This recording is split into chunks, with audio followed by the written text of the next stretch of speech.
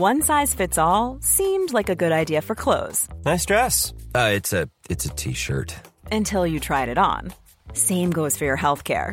That's why United Healthcare offers a variety of flexible, budget-friendly coverage for medical, vision, dental, and more. So whether you're between jobs, coming off a parent's plan, or even missed open enrollment, you can find the plan that fits you best. Find out more about United Healthcare coverage at uh1.com. That's uh1.com. This is Paige, the co-host of Giggly Squad, and I want to tell you about a company that I've been loving, Olive & June. Olive & June gives you everything that you need for a salon-quality manicure in one box. And if you break it down, it really comes out to $2 a manicure, which is absolutely insane. It's also so easy to get salon-worthy nails at home with Olive & June. The difference between how your nails used to look when you did them yourself and now with the Mani system is a complete game changer. The best thing about Olive & June, too, is it's a quick dry. Dries in about 1 minute, lasts for 5 days, and full coverage in up to 1 to 2 coats. Visit oliveandjune.com/perfectmani20 for 20% off your first system. That's oliveandjune.com/perfectmani20 for 20% off your first system. Burrow is a furniture company known for timeless design and thoughtful construction, and free shipping, and that extends to their outdoor collection. Their outdoor furniture is built to withstand the elements, featuring rust-proof stainless steel hardware, weather-ready teak, and quick-dry foam cushions. For Memorial Day, get 15% off your Burrow purchase at burrow.com/acast, and up to 25% off outdoor. That's up to 25% off outdoor furniture at burrow.com/acast. It's been over 100 years since the Titanic sunk into the North Atlantic Ocean. It's a pretty open and shut case. The ship hit an iceberg, case closed.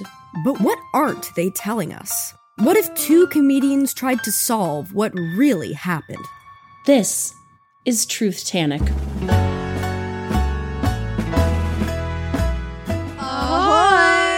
Welcome back to Truth-Tanic, the comedy podcast where we aim to uncover what really happened the night the Titanic sunk into the Atlantic Ocean. My name is Blair. And my name is Carly. And today we are doing our penultimate episode, which is on James Cameron's 1997 film, Titanic. A classic. A true classic. For the girls. Honestly, we're going to walk through the filming of the movie, the conception of the movie. Some little hijinks and facts that you might not have known. And that's really it. That's kind of it. It's a fun romp. It's a fun little romp.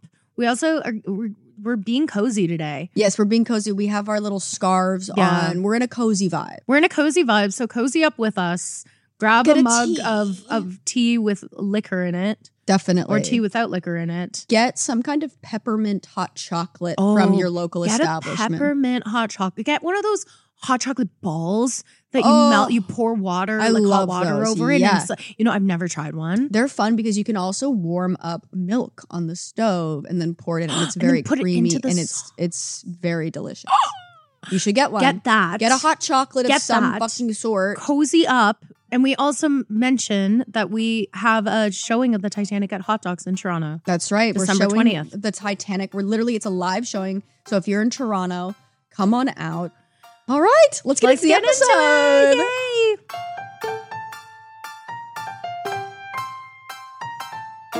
Hello. Hi. Welcome back to Truth-Tanic, the comedy podcast where we aim to uncover what really happened the night the Titanic sunk. Did the Titanic sink or did she slay? Yes. Did witches zap it into the bottom of the ocean? Did witches brew it into a cauldron? Is a cauldron the ocean? The Atlantic Ocean is a big cauldron, confirmed. Is Mariana's Trench a trench of the vagina of Earth? Yes. I'm Carly. I'm Blair.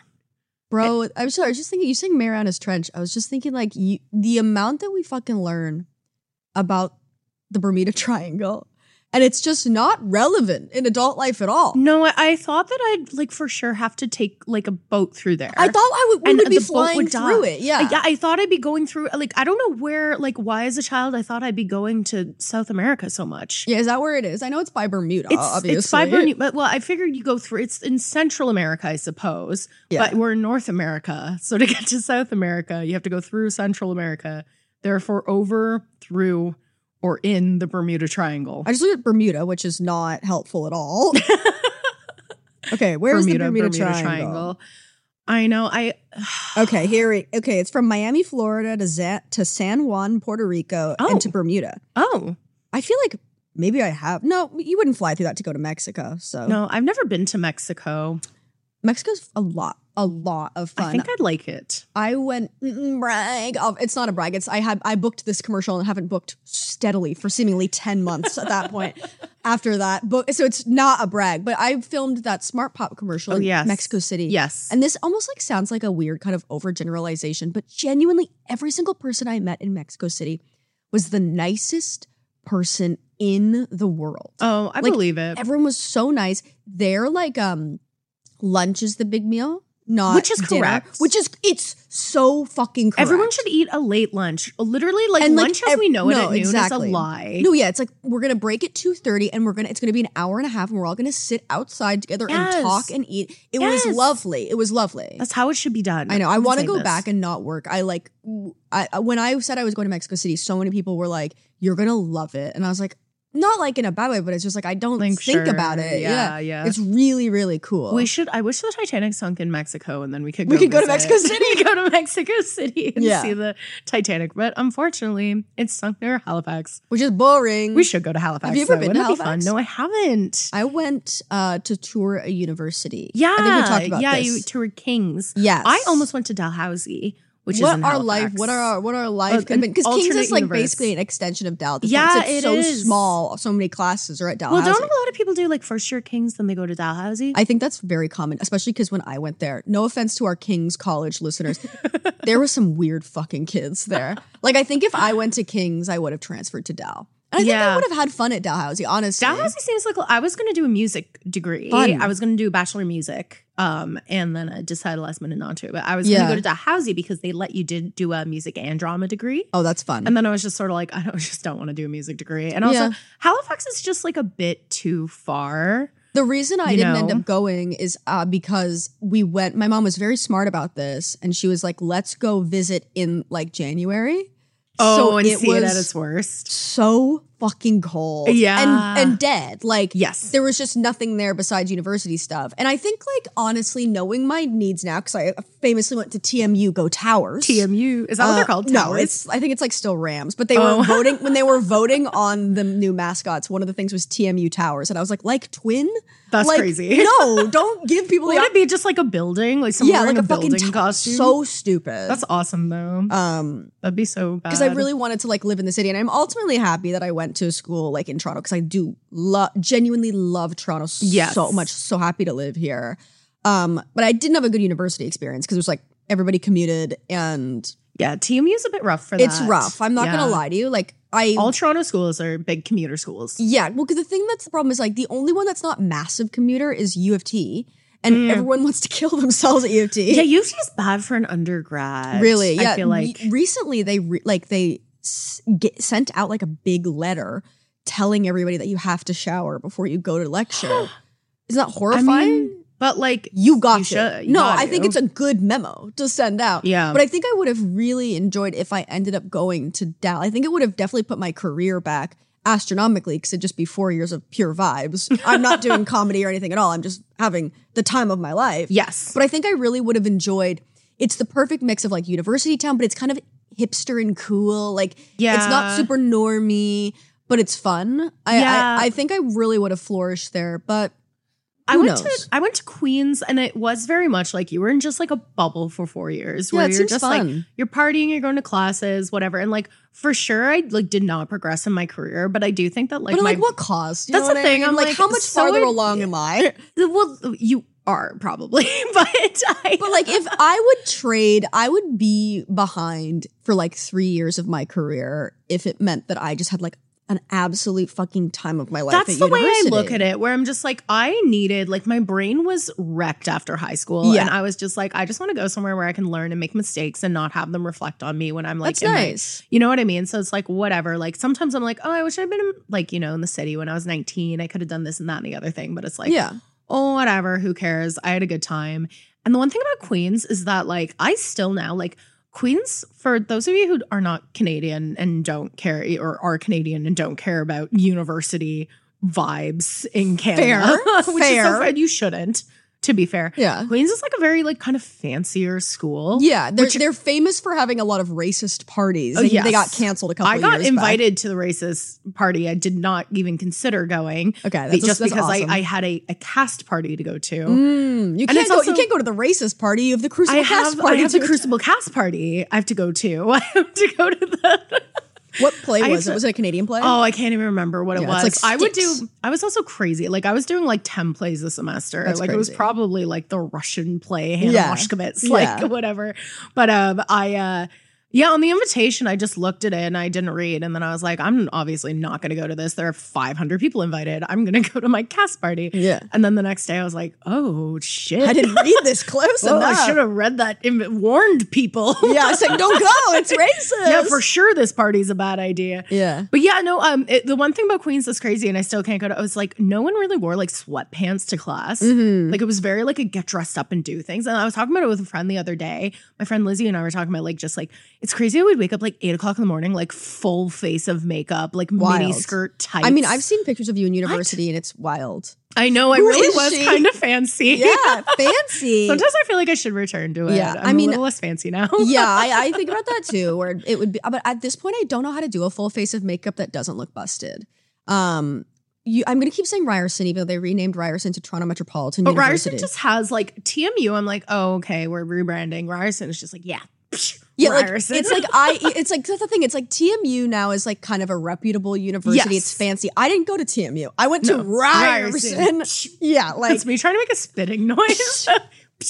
But I will say, loved my classes. I had a wonderful classes. And you had a cool program too. Cool program, great electives. Like I did creative industries. I did creative industries, That's a cool and program. I did a minor in English, and every single English class I had, because I got to just take the fun, weird ones. It was time of my life. Great professors. Like I truly had like great classes, a great like academic experience there. I was depressed, so I have no memories of years kind of like 1 through 3. Awesome. But what I do remember, I feel similar. Yeah, about university. No, I met somebody yesterday, and I knew because I'm understudying with her, and she went to Ryerson with me in my program, and thank God we didn't meet, but I recognized her name, and I was like, I don't know if we met. If we didn't, it's not about you. I'm so sorry. I was so depressed at university. I have no memories. Like I have just no memories, and I'm so sorry. And she's like, no, we didn't meet. And I'm like, oh, thank God. Okay, great. What an overshare. But I had to get ahead of it. It's not that it's definitely, I think, it's not like necessarily a fancy school, but because it's in the city, everybody goes to class like serving cunt. Yes. Because there's like a bunch of international students who are wearing like Chanel, and then there's a bunch of Toronto Instagram baddies. Yeah. So you do have to like, most people, they have the fashion program too, don't they? And a lot of people go to just different programs because they didn't get into the fashion program. So people look really like I worked a lot with. A professor's going to see me and ask me to join textile arts. No, exactly. Yeah. Because one of the like focuses I did for because in creative industries, you do 2 focuses, and I did like journalism and writing. My other focus was graphic communications management, which is like graphic design. And it's about like, it's partially just about like the publishing industry. Yeah. I love books, but it's also just about like paper and ink. Like a lot of it is the science of paper. It was honestly, I would have never studied it. Like the paper classes because I had to.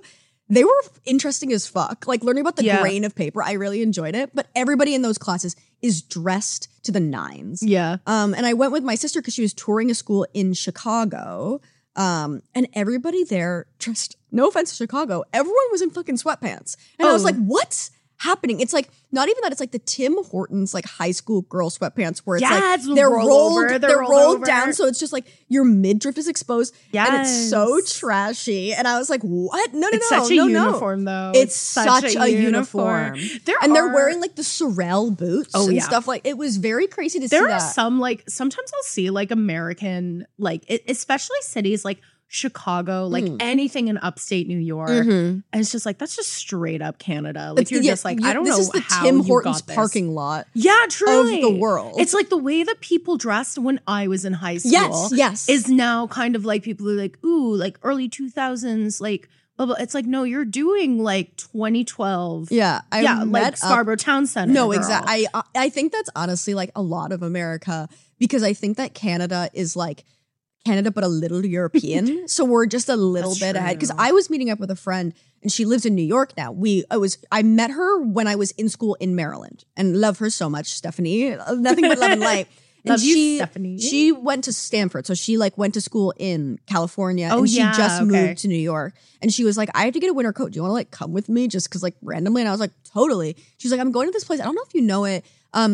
It's like kind of new. It's Aritzia. And I was like, bitch, I know Aritzia. I got my 8th grade grad dress at Aritzia. I remember the first time I ever heard about Aritzia was my criminal uncle's girlfriend. Oh, awesome. He's a literal criminal. If anyone knows where Brian Crabtree is, message me. We're looking for him. Brian Crabtree is FBI's most wanted. Rob, you can put name. This like in what the a criminal podcast. Name. Brian Crabtree you name owe of my criminal. mother money. I'm not fucking around, Brian. But his girlfriend at the time, she broke up with him, obviously, because he's a criminal. Oh my God. Brian. She, bless you. We're having a soft day today for the viewers. Yes, if you're not watching the video, we're both wrapped up in our little scarves because I got the flu for a week and then I got a sinus infection and then my eczema flared up on my hands. So I'm not doing well. And I'm just having a sensitive week. Oh, I'm having a sensitive week, so I'm in a rancid weeks. mood. Like I'm in a bad mood. I know. I'm on like, you're just kind of like perpetually on the verge of tears. That's exactly where I've been I am. all week where like, it's just like, I'm so, like not even that I'm sad. It's just that my body so badly wants to release something. Yes, there's just, it's emotionality. It's emotionality. Last night I went to that like opening. And I was with Reese, my boyfriend, and like literally at a certain point, we were there afterwards for like 45 minutes. And I was like, let's go. This feels like the peak of when I will feel good. Now somebody's going to say something that's going to upset me, even though it's not meant to.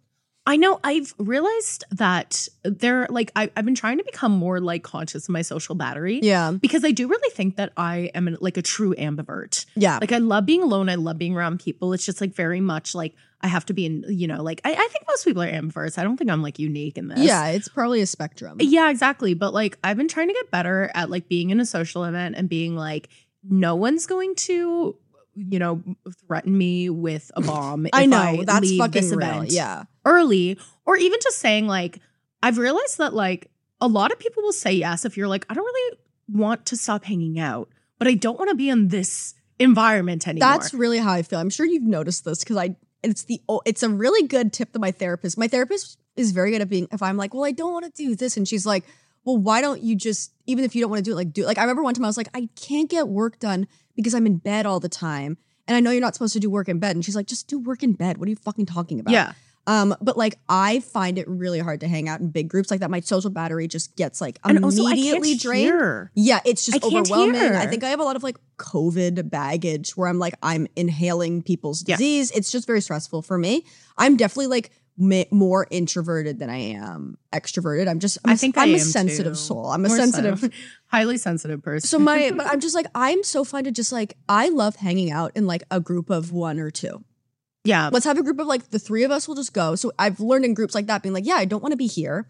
Be like, you guys want to go? Like, what if just the 3 of us leave? What if we just went to like a different place? That's not Especially here. Like I found like I hit a point industry like in the last stuff year, too is like somebody's going to say something and it's they're going to say something that's going to ruin your entire month and it's going to be so in passing. No, I know. They're just going to be like, yeah, I booked a McDonald's commercial. And then I'm going to have to not only reckon with the fact that doesn't matter, but the fact that it affects me. Yeah, exactly. And it's just humiliating. It's like I both don't care about this. And for some reason, it's the most emotionally effective thing that someone's told me. That makes it worse. Yeah, exactly. So you're reckoning with like the double whammy there. Yeah. But, Aritzia. Yeah. So yeah, my criminal uncle's Brian girlfriend. Crabtree. Brian Crabtree, if you're listening, he's not listening to this.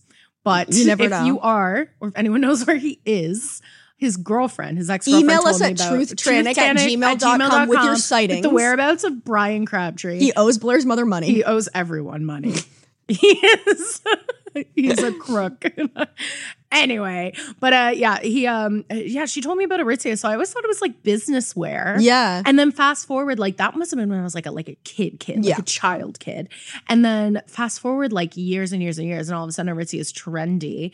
And it does feel like now I'm seeing it on TikTok, like, ooh, like Aritzia Hall. And I'm like, I thought we were all like done with Aritzia. Yeah, that's a Canadian thing. I know. So. I go to Aritzia for very specific things now. Like we're kind of done with it, I think, as a culture. In that, like, it serves the same purpose in Toronto, at least that Brandy Melville served like 7 years ago, where it's like a status the girls that thing. wear it, they want to wear something. They want to wear like a white tank top and jeans. And I get that. Yeah. Well, it's like when you go to Montreal, and I do think that like Montreal is the most someone else said this isn't an original thought, but someone said that like Montreal and New Orleans are the two places in North America that have like true culture of themselves. Yeah. And I do think that's true. Like whenever I go to Montreal, I come back and I'm like, there are like 5 kind of out there fashion things I'm about to try. I'm about to try in a real way. All my friends are going to kind of be weirded out, but it would make sense if we were in Montreal. Definitely. You know, because they all dress so well. They all dress so well. They all dress so well. They all dress very unique. It's like, it's not like everybody has a style. Like they don't follow those trends. They have a style. Truly, like they have a style. They have I famously love Montreal. I love you guys, but I hate it. Like every time I'm there, it's because my brain is like I'm a true Torontonian, which means I'm a piece of shit. I'm a piece of garbage. Where it's like the fact that I'm in a fucking second cup in Montreal and it takes me 18 minutes to get a drip coffee because they're on European time. Yeah, for sure. They're fucking vibing, they're chilling, they're taking a smoke break. And I'm like, I'm used to being in Toronto where like if the machine that you're ordering your coffee on doesn't serve you within 30 seconds, you can sue. You know what I mean? So it's the same thing where it's like I'm already so mad that everything's so slow and chill. And then I'm also mad that I'm not cool and European and just chill. To be enjoying exactly. I'm just so mad. Or like I remember I went because my grandparents used to live there, and I remember like I went last winter, and children were just playing in the snow by the side of the road. Incredible. And I was like, "You're gonna get tetanus. Where are your parents?" Like it's Quebec. It's Montreal. They're like, je ne sais quoi. Yeah. No, I'm such a tourist. Like I love that about Montreal, where I'm just like, I love the hot people. Everyone I love in Montreal how slow is it fucking is. hot. I go in for a coffee. The barista's like, "Do you want to smoke a cigarette?" I'm like, "Yeah." I want that. I want to be that way. Yeah, but my brain is broken in like the opposite direction too. Yeah, where, you like, don't want. Yeah, I still have like the chaotic Toronto brain, but I'm also like, as soon as someone suggests something insane, I'm like, yeah, that's what I wanted to do. Let's do it. Like I can't say no to an insane suggestion. Yeah, I would move to Montreal in a heartbeat. I want to. It's so beautiful and the rent is so cheap. I just wouldn't. Yeah, I couldn't. No, you couldn't. You couldn't leave your beautiful home in Toronto or your beautiful. Toronto is honestly made for me. Like it's the perfect mid-tier city of like it's not as stressful as like New York or LA. Yes, there's social security nets in place, but I still can like really feed my Americanisms of things happen. I can get things very fast. Yes, I do. I talk a lot of shit on Toronto, but I'm such a I'm such a hardened Toronto girl. Like people look at I look like I'm from Toronto. Yes, like I really. You got know what the I mean? eyes. You got the hardened. I've got the eyes. Well, this is the thing that I feel about because people constantly clown on Toronto. It's very easy to clown on Toronto, and I get it. Like it's expensive. It's like it's not a perfect city. Like I get it. Also, like if you are living by the waterfront, like of course you're gonna fucking hate it. It's condo city. It's awful down there.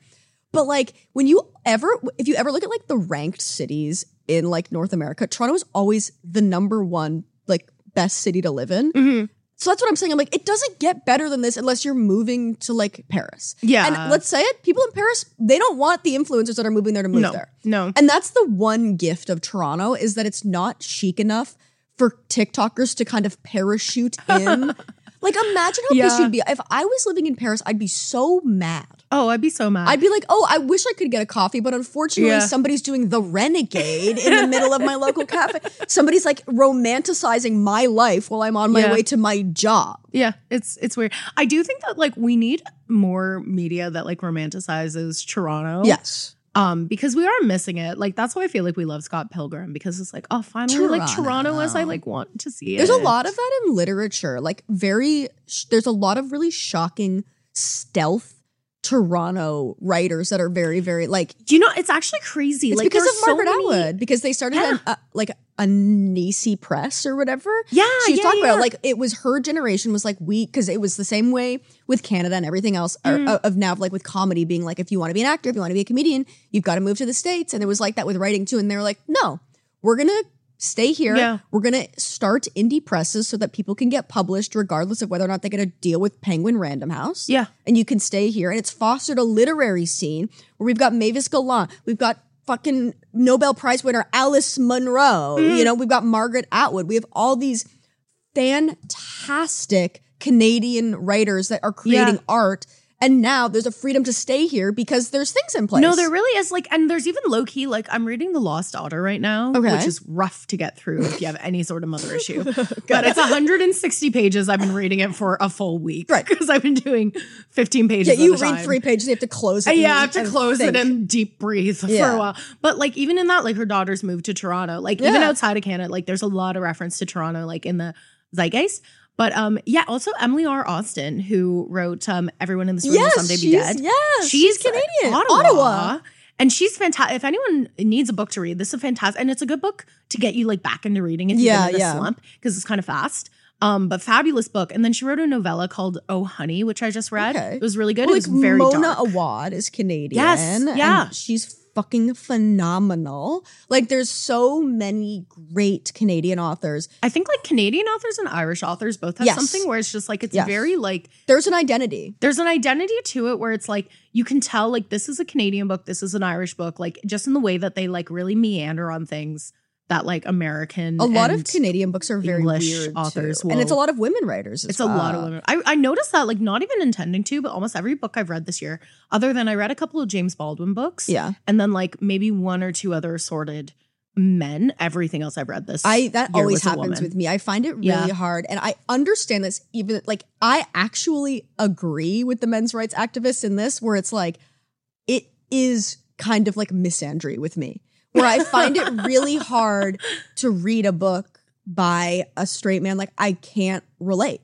It's so like, I started reading I think it's called Elizabeth Hardwick. I just picked it up at the B&B, but it's like Tales of New York. So she's from like, she wrote basically spanning from like the 1940s to the 1970s, and she's a communist, and she wrote like short stories about women in their life. And it was like, I picked it up because I went in specifically being like, I want to read something that's kind of glamorous and about New York. Yeah. And I can't read it about men. Like, I just can't. Real. And I know that to be like, I actually agree with the people who always comment on my videos being like, you don't read anything by men, that's so offensive. And I'm like, no, this is offensive. No, it's true. Like, in this case, like, I find it really hard. But like, there's a lot of great contemporary Canadian authors, and I just love it. I love that they're just like around and they just hang chilling. Out. They're chilling. They're hanging out. Oh, Marlo Granados. Oh, nice. Yeah. Who wrote Happy Hour. Yeah. Like, and she published with Flying Books, was again just like another like indie publisher here. That's fabulous. And then you get like, you sell the American rights or whatever. Yeah, but like, and you're done. It's great. I think books are nice in that way. Like, I kind of wish Very TV true. had a bit more of a pipeline like that too. Like, you make it, and I know that it exists, but it's a bit trickier. It's not the same. Like, a book can be published by an indie publisher and then they still just sell it to whatever. Yeah, you can still have like Eliza Clark, who I was talking to you about earlier. She wrote Penance, which is one of my favorite books that I've read this year. But before, she wrote Boy Parts. Yeah. And it's like published with an indie UK writer, UK publisher, like very, very small release. And it just went like viral on TikTok. And I did read it, and it's like genuinely a phenomenal book. She didn't do like a master's or anything in literature. She was like she's an MFA, like she was an art student. Oh, cool. So it's written very much like a pop literature book. Like, it's written very easy and very interesting, but it is kind of still like, it's still like very lit-fic, and it's phenomenal. Cool. And she got like a massive deal after that first indie book went. Like, it's just a lot easier because it's not visual, right? Like, it's just about how much you get paid. Like, if you get a deal with an indie press and they pay you like $15,000 advance, as opposed to if you get with a massive press and they pay you $60,000 advance, the book still looks the same unless it's a really, really indie press. Whereas, like, the difference between a show that takes $50,000 to make it $100,000 to make it looks physically different because the aesthetics look different. So it's just tough. But you know what else went viral? The Titanic. Transition. I love it. So I'm excited for today's episode. This is a fun one. I also think we're feeling kind of a little bit lower energy. We're feeling a little cozy. Definitely. And we're talking about the 1997 James Cameron epic Titanic, which is my favorite comfort movie. Rainy day comfort movie, which is kind of insane to say in the way that it is such a disaster film. It's a real disaster film. Like, it really is. I think I've said this on the podcast before, but I brought one of my best friends to see when they put it back in theaters at the 25th anniversary.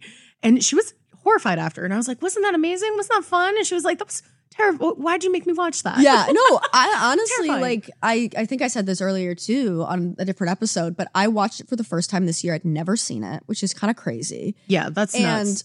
When I watched, because I was like, I don't really care about, like, the love story didn't really appeal to me in the ether, you know what I mean? Yeah. And then when I watched it, I was just like, oh, this is just fucking insane. Yeah. Like, it's like I was there for the disaster of it all. And it's wild. And it's so amazing because it's still in the time of practical effects.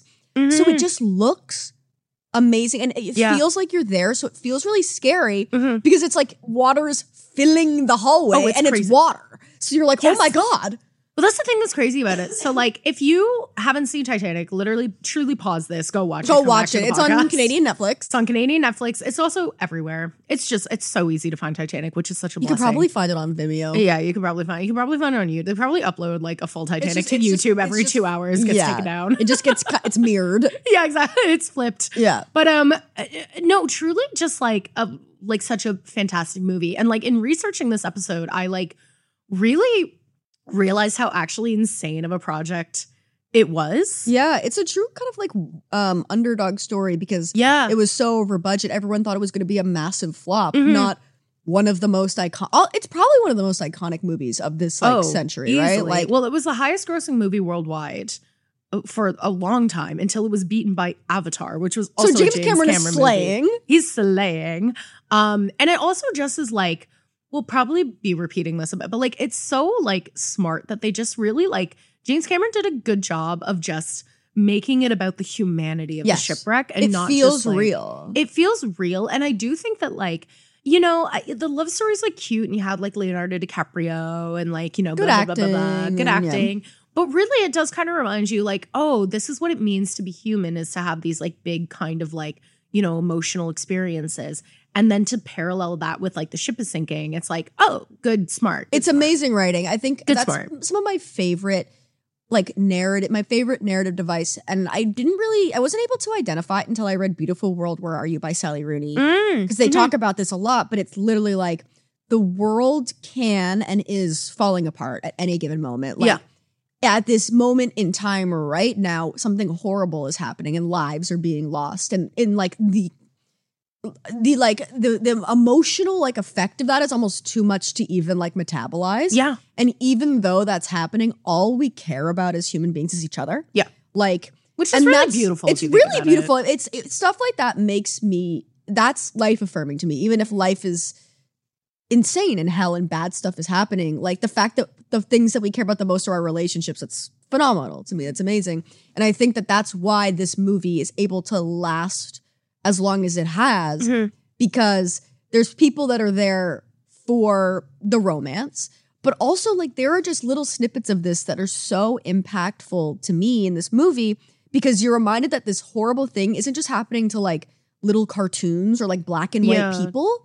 It's like happening to people who like, it's happening to like husbands and wives. It's happening to best friends. It's happening to like real human relationships. Well, even like in the movie, Jack kind of has this like little cutesy friendship with this little girl. Yeah. That's like, if you guys know but like it's this little girl, Cora, who's like this third class passenger, and she's like this little kid, and they like dance at the third class party kind of thing. And it's just like, oh, for sure that child dies. You know, like it's so it just not looking good for Cora. You know? Yeah, it's looking bad for Cora. It's like the Hunger Games. I remember when my mom was reading the Hunger Games, she was like, I love Katniss's friendship with Rue. And I remember literally being like, it's like, don't get attached. Rue is gonna die. Like, you know, the convention of the story is it's a death match, right? Like people are going to die. They're all gonna die. That's a crazy thing about the Hunger Games too. Also, hate to make this comparison, but Squid Games too. Yeah. It's just like, oh, no. I know. That is such a good. Obviously, it's like being like, it's like literally the most famous TV show like of all time at this point. That's what's just crazy. But that's the thing. It's like, it's so sad because it's people. Yeah. It's not, it's obviously like the convention in and of itself is sad. It's like a disaster. Obviously, the Titanic sinking in and of itself is a sad thing. But when you water it down to a personal level, that's when that humanity, like humans have such a great capacity for empathy when we see other humans in distress. And we do really reflect narrative too. Like, I feel like, you know, if we put something into a narrative, like in that way, a Titanic, it's like very like, we're like, oh yes, like this is something that I too feel in my life, you know? Definitely. And you're able to think about it in terms of Oh, that could happen to me. That could happen to my friend. Yeah. I always think about that with like the draft. Like, yes. And like World War II, especially a lot, and especially with Vietnam, because one of the weird, and we're not going to do a season on this because it's not even funny. Like, there's no jokes to be made. On the Vietnam but I was War. obsessed with the Vietnam War as a kid. Like, obsessed randomly because I read The Outsiders. Oh, yeah. And in canon, That will do S.E. it. Hinton has confirmed that Soda Pop Curtis, the hot brother, dies in the Vietnam War because he was drafted. Of course. Tragedy. Which is... Will Vietnam not take our hottest boys? Hottest outsider. Yeah, exactly. Fucking on, take S.E. Hinton. 2-Bit. Who cares? Yeah, I don't care about 2-Bit. No, Soda no one gives a Pop? crap. They're also, side note, they're making an Outsiders musical, and not to be disrespectful, but they're like Dear Evan Hansening it. And I'm like, no. It's literally in the 60s. Like, why is there no doo-wop? Like, I want it to be Grease. Do it. I will say, okay. It's literally them being like, great expectations. I'm like, this is Ben Platt. No. That's like Dogfight, the musical, had a similar problem where it was like, you can make this more 60s. You know what I mean? That's fun. We like the And also 60s. Dogfight, what a horrible storyline. Just a nightmare. Let's talk about it. Don't look up. Dogfight is, they're like challenge each other. They're all getting drafted to Vietnam. And then they challenge each other to freaking, invite the ugliest girl they can to a dance. What? That's the plot that's of that the plot of Dogfight. And then, like, of course, the lead guy falls in love with the ugly girl he's invited, who's played by Lindsay Mendez, who's beautiful. So that doesn't really in make the original any sense. Broadway cast. Yeah. And in the movie, I can't remember who she's played by, but another beautiful woman, whatever. And from Merrily We Roll Along. Yeah, something. Well, she's in there. Merrily We Roll Along now. Oh, Lindsay Mendez? Yeah, with Jonathan Groff and Daniel Radcliffe. Oh, what a good show. So I'm going to see it. I haven't booked the ticket, but haven't booked a flight. We should go to New York. No, like, We should go to on New God, York. I want to see that. I want to go to New I want to see York. Daniel Radcliffe just rip He's in Franklin it? Shepard Inc. Yeah, he's he's perfect for he's it. Franklin Shepard, and apparently it's godly, like that. He slays. Oh my he's God. also talk about sexy. He's so hot. sexy. He's so hot. He's so Anyone who's hot. like Daniel Radcliffe isn't hot. I'm like, I actually have time can't for you. even talk to you because what you're saying is so fucking crazy. Did you hear he funded that whole documentary Yes, about his stunt double who got injured? Yes. That's what a beautiful soul. I love Daniel Radcliffe. I love him so much. I was talking to a friend, and apparently, like, he was filming some movie here, and somebody was just like ended up hanging out with him at like some Queen West bar, and they were like, he just was like such a stoner and smoked weed and hung out, was the nicest guy, and I was like, fuck. No, he really seems normal. And it also like is really telling that like Daniel Radcliffe just had like alcoholism, like severe alcoholism so young. That like I feel like he's just has like a way better, like not that having alcoholism was for sure a bad thing in his life, but like so just to clarify, but like it seems like it's just like he's got like a way better perspective on like what matters compared to like a lot of other like child stars of his era. Yeah, his parents were theater people too, and I think there's value in that because it seems like now he's like, well, I've gotten all the money I'll literally ever need, so I can have a kid and my kid will be fine because of that Harry Potter coins. So now I can like just do Broadway and do like weird indie movies, films that like for sure could not afford like a leading name like him. Yeah, he just likes acting. No, he really, which is really beautiful. You can tell he really enjoys it, and also like his parents didn't want him to go into acting. Yeah, which just makes me feel like they're more. I watched normal. the Harry Potter reunion, which like don't watch it. Why you need to watch? There's nothing there for you. I like that they used like the flashback clips of J.K. Rowling. Yeah, they didn't want like, we're not doing any new interviews with this woman. No, because she's gonna get on the mic and go, I would go to jail for my beliefs of trans people. If I did this 8th Harry Potter book, be Harry Potter in the trans bathroom debacle. It's like, okay.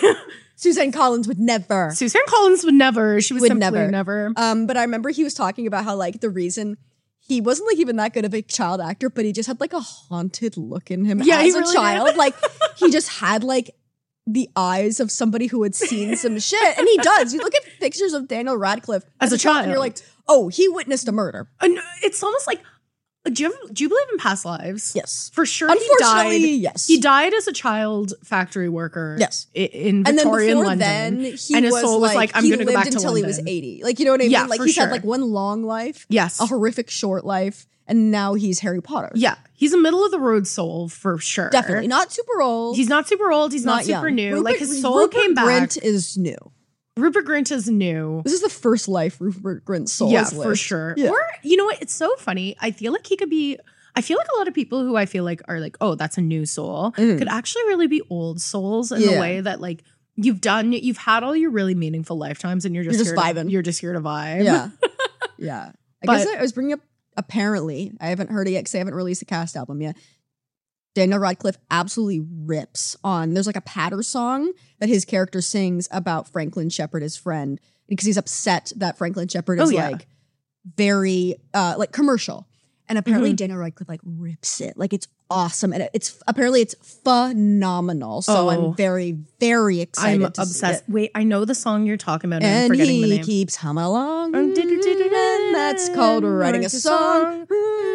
I love Merrily We Roll Along. Who sings Now You Know? I love Now You Know. I think that's Jonathan Groff. No, or maybe it's Lindsay Mendez. It must be Lindsay because it's a girl. It's a girl it's Lindsay song. Mendez. Yesterday is gone. See the pretty countryside. Merrily we roll along into a dream. There's a great musical, a great documentary on Netflix called The Best Worst Thing That Never Happened. And it's a documentary about the first cast of Merrily We Roll Along, and it's phenomenal. I feel like watch it. I feel like I watched that stoned years ago and should go back to it. It's a great, because I have like memories of it. It's by Lonnie Price, who in the original Broadway cast, because the original Broadway cast, it was a complete failure, and the entire cast was children. So Lonnie Price was like 17. So Lonnie Price is playing the character that Daniel Radcliffe is playing now. An adult Lonnie Price made this documentary, like using all of these like old clips and stuff that he made, that he had when he was in the musical, and like interviewing all these people later. And what's really beautiful about it is Merrily We Roll Along as like a theme. It basically goes back in time. I'm saying, I know you know this, but I'm saying it for the people listening. No, it's about this group of friends, and it opens with Franklin Shepard, one of the main characters, speaking at the high school reunion as a child, and then it goes to like the end of their friendship and the end of their life, and then goes back in time bit by bit. So you see these people who are very jaded become very optimistic about their life, and it goes back and forth. So it's really cool to have the musical be about that. And the original cast was all kids, and then to have them as adults, it's happening. Whoa, isn't that cool? I freaking and also love Jason that. Alexander at like 18 was in the original cast. Oh my god, yeah, it's really fun. It's a phenomenal documentary. That's literally nuts. I should go back and watch that. You should. It's really, really good. That's incredible. I guess I was talking about Vietnam because I was comparing the Vietnam War to the Titanic in the sense that I oftentimes think like what it would be like to just have lost all of the men in our lives. Yeah, to war. That's crazy to think about. It's actually nuts and very, very sad. Yeah. So it makes sense why you would want to, make a movie about the Titanic.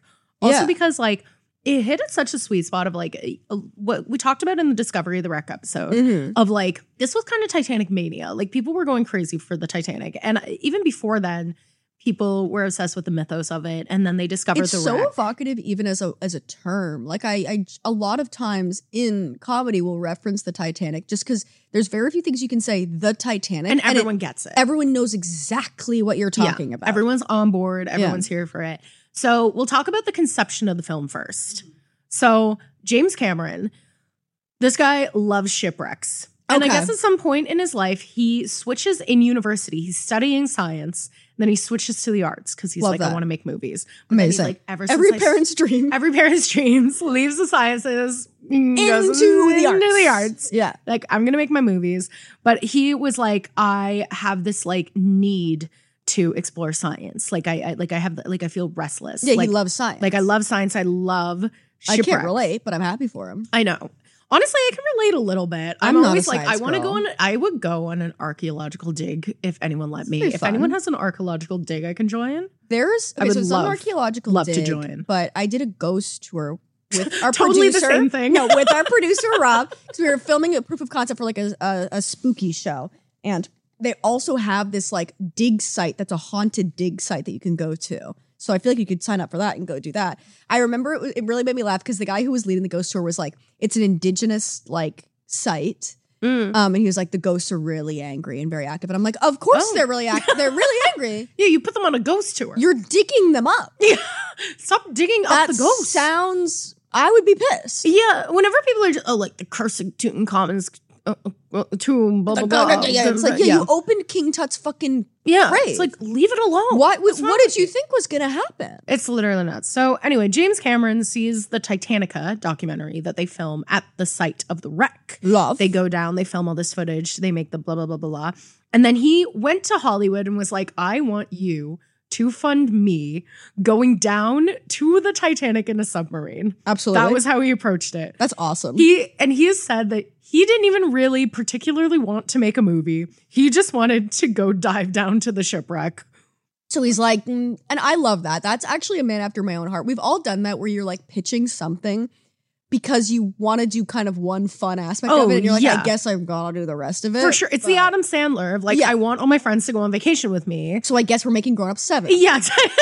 So we really want the, 20th Century Fox to pay for our water park tickets and put us up in a fancy hotel. And I can only respect him for doing it because I will do that immediately. If I had the means. Oh, yeah. Easily. 100%. Even now, I'm like, how do we get Titanic on the road so I can go to New Orleans? Yeah, we're like, what if we pitch that the Titanic sunk in Mexico City? Yeah, exactly. And what if we started We should do one Patreon about, we'll do season 3 about the tacos. Mayans or something. Yeah, so we can go on a vacation. We can go to Peru. Yeah. No, that's the Aztecs. Aztecs is Peru, yes. Yeah, I think the Mayans might be Central America. That is Central America. But I don't want to say. I think it's Central America. Sure. No, I think you're correct. I went to school in America, so like... Yeah, you're just hanging on. No, honestly, like anything geographically, like literally this is my impression of every single like class in America. So that's America. And the rest doesn't really matter. Doesn't really matter. I've told you this that like I went to France in high school. Cool. And this is when I was still in America. And they were like, you have to, if you're in like Europe, people really don't like Americans there because they're jealous of our freedom. Yes. So just say you're Canadian if people ask because I won't be mad at you because they are jealous of our freedom. But you were Canadian. I was Canadian, so I was I was vibing. Looking back on that, I'm like, fucking, yes, because Paris, France doesn't have freedoms. Like, what do you... Not like they invented the revolution. War. Like, it's the Iraq War. Everyone's so mad about the Iraq and Afghanistan war. Everyone's upset with your oil interests, America. Yeah, it's not your freedom. Like, it's such a funny narrative that you don't realize when you live there because everyone's just like, they're jealous of your freedom and you just believe it because you're like, I'm 6. Like, I don't have a reason not to believe this. And then you become an adult and you're like, they have freedom in Canada. They have freedom in most places. Yeah. I don't think they're jealous of our freedom. They don't have a We're just really army. Loud and we have vested oil interests around the globe and we're destroying the world. And you invented McDonald's, which is the oil interests of the diabetes. Masses. Yeah. So beat of the masses. Where's my Big Mac? Who cares about society? I want my Big Mac. I want my Big Mac. I want my Big Sprite. This is that's our contemporary play. Just gremlins eating Where's McDonald's. my Big Mac? Where's my Big Mac? Where's my Big Mac? And then somebody goes, wait, does anybody want to read The Odyssey? No, I want my Big Sprite. I want my Big Mac. I want my Snapchat. Instagram. Put up all real. Instagram. We do a dance. That would be awesome. A big tap number. This is Fringe. Yes, this is Fringe material. We should just next year at Fringe do Merrily We Roll Along. We really should. We should just go rights. in, pretend like we're doing a satire piece on McDonald's culture in America. No, and it's we just whip out Merrily We Roll Along. Doing Merrily Roll Along. We're doing a full Sondheim musical with no rights, and it's on double speed because we only have an hour. I think that because I'm not a vocalist, so if you're not really a singer, I think most people who aren't really singers but are in the performing arts have in their brain locked and loaded like 3 songs that they can sing if they have to sing. Like if somebody gun to their head is like, we're at a cabaret and somebody dropped out, we need you to sing. Have you ever done Modern Major General? No, I should. I could really see you killing Modern Major General. One of my songs that I used to do for like a lot of auditions was I'm Not That Smart from the 25th annual Putnam County Spelling Bee because it's barely singing. Also, it's it's just low. Comedy. I know. How do you hit those notes? I'm not that smart. My sister have been telling me that for years. That I'm not smart. And it's like, that's all it is. Jesse Tyler Ferguson originated the role from Modern Family. I love him. He was also in Cocaine Bear. Really? Yeah, he gets killed. He's really, really, really he's funny. So he's funny. A very good hilarious. comedic actor. Okay, what were we talking about? Oh yeah, Titanic. No, your 3 songs that you have to whip out. And then I said I want to hear you sing Modern Major General. Modern Major General. I am a very modern Major General. An information vegetable. I feel like, and this is so cringe, but we talk about Hamilton on this podcast every week. I know. But I really feel like I could slay You'll Be Back. Oh yeah. I think I really could do that. And the final one, I think I could do Franklin Shepherd Inc. Yes, you could. Any Patter song, I'm very good at like enunciating. You're a fast talker and you enunciate. And they don't often have like high notes. Because the whole thing is just. Honestly, I listened to this podcast and I'm like, Carly is such a good enunciator. Thank you. I really think it. That's really I feel like I've gotten better at enunciator. Never mind. If I ever never mind. Fuck me. I feel like I've gotten better at enunciator. I'm a better enunciator. I am fully delusional in my head that I will be the first female King George on Broadway. I love that. And I have this belief. I'm not going to stop you from I'm not going to stop believing it until they cast like Queen Latifah to do it. You know, I'm like, I have that feeling with certain things. And that's why I get really sad when famous people die. Because I have no doubt in my mind, if you put me on a Hollywood set, all of these famous people would love me. Oh, yeah. That's how I feel. So like, obviously, like I'm making a death about myself and just strap in. And we'll see kind of in the edit how we feel about this. But when Matthew Perry died, I was really sad because I was like, I feel like we really could have been friends. No, and you really could have. I feel like he would have really liked me. Could have. When Bradley Whitford dies, that's going to be tough too because I really feel like Bradley Whitford would like me. Yeah. And if Bradley Whitford or your daughter is listening, I think we would get along. Yeah. That's how I feel like. I feel like I get along really well with Robert Pattinson. Oh, I could see you really would. I just feel like You're very weird. Sometimes thank you. Thank you. And thank you. It's a compliment. It's a compliment. It's a compliment. It's actually but sometimes I'll weird. read an interview where people be like, oh, he seems so like unapproachable. And I'm like, he's exactly who, especially on like a set. Yes. That I'd be like, I am going to only eat my lunch with you. Yeah. Kind of vibe. Definitely. And I feel like we're not really like, there'd be no sexual tension between us. Yeah, you just be friends. I really feel like I get along well with him. Yeah. And I do have it in my mind that we'll work together someday. Yeah, I just have these beliefs. Like there's certain people that I just think would love me. Mm-hmm. So when they die, but you're I get probably really right sad. about all of them. I think so. I oftentimes in my brain like really think and obviously I'm not famous enough, don't have enough clout to do this, but I think I really like if I got the Selena Gomez role in Only Murders in the Building, like, I honestly think that Steve Martin and Martin Short would be obsessed with me. I think that Steve Martin would literally like really take you under his wing. That's what I think that Martin Short would be more like keep you at a distance, but really care for you. Yes, because Martin Short gives me the energy of like a man who has no interest in being friends with younger women. No. Just not in a creepy way. Like, he's just like, I respect you. No. We'll talk. Yeah. He definitely, because I've heard like rumors, because he famously did Second City here in Toronto. Famously. And he came and saw the show like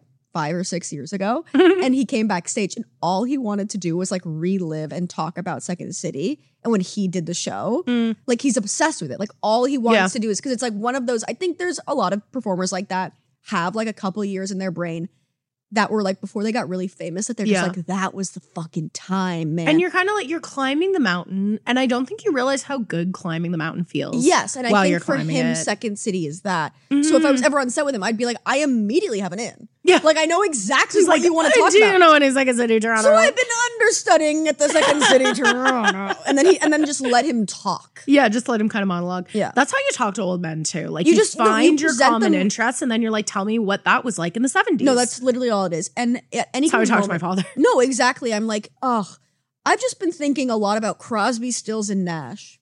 Do you want to monologue at me? Do you have any opinions? Any opinions on this? Any opinions on that? Yeah, that's all it is. No, which is great. Another old man, James Cameron, pitched. In this, was it kind of like a sandwich pitch of like, I'm going to do a movie, or it's yes, so but he wants to go down and see the ship. But he wants to go down and see the ship. So he goes to 20th Century Fox and he pitches the Titanic. 20th Century Fox Mambo. Yep. From Smash. Oh, I see what you're doing. Yeah. I thought you were just doing a little ditty. That would be fun. No, but that's no, fun. I'm singing. Unfortunately, I'm singing a song from Smash. NBC's Smash. NBC Smash. Second Smash. time it's come up. So hey, still less than Hamilton. Yeah, nothing is going to get close to Hamilton in terms of references. At the end, we should do a conglomerated, just every single time Hamilton is mentioned, and with a little number, like a 1, 2, 3, and it's going to be disgusting. The amount of times, specifically "Room Where It Happens" has been sung on this podcast about the Titanic, about the JP Morgan owning the banks. That's true. I was like, he owned the banks. They're in the same spot. Well, you can't say he owned the banks and not expect me to say he's in the same spot. He's in the same spot. Anyway, James Cameron, Jimmy Cam, goes to 20th Century Fox. He pitches it as Romeo and Juliet on the Titanic. Honestly, that's a great pitch. It kind of is that. And the studios were like, we kind of want... Also, there's no better pitch that communicates that you have not written the script. Oh, for sure. You're like, what if it could be this? It could be this. If I see the Titanic, maybe I'll get inspired. We're going to do that, and we're going to put it on. We're going to do Romeo and Juliet on a boat. We're going to do Romeo and Juliet in space. We're going to do Romeo and truly Romeo and Juliet in space was Avatar. We have was this not other movie. gotten over like Romeo and Juliet as a narrative. Like there's something about it that we love, and it's such a middling play. But it's also like, man, when people say Romeo and Juliet, they're like they seldom actually mean, like, people forget what happens they in Romeo mean and star-crossed lovers from different families or like classes. Yes, they don't mean like the blood war. They don't mean children. No, there's no like faking of the death and then whatever. It's just the story. There's no like, I'm trying to remember because now all my Shakespeares get muddled together. Benicio, who's Romeo's friend? You know what I mean? It's not Banquo's not Tybalt. Macbeth. Tybalt is the cousin, and then his he does Queen Mab. Queen Mab. He does the Queen. He dies. He gets stabbed. Yeah. Tybalt kills. Oh my god. Mercutio. Yeah. Mercutio. He does Queen Mab. That's a great speech. Queen Mab about masturbation. If you were able to be cast in any Shakespeare role, male or female. Oh, I really would love to do a Lady Macbeth one day. You would slay that. Thank you. You would do really well. And you know what's so fun is that King Macbeth was like the like original Macmillan. Oh, yeah, that's cool. It's like, I think it's like there's a couple of names like that all come from like Macbeth's sect. Yeah. But yeah, awesome. So there's like a real like, I feel very like connected to Macbeth, even though there's no real connection at this point. Yeah, but it's like that's cool. Yeah, like it was one of his like.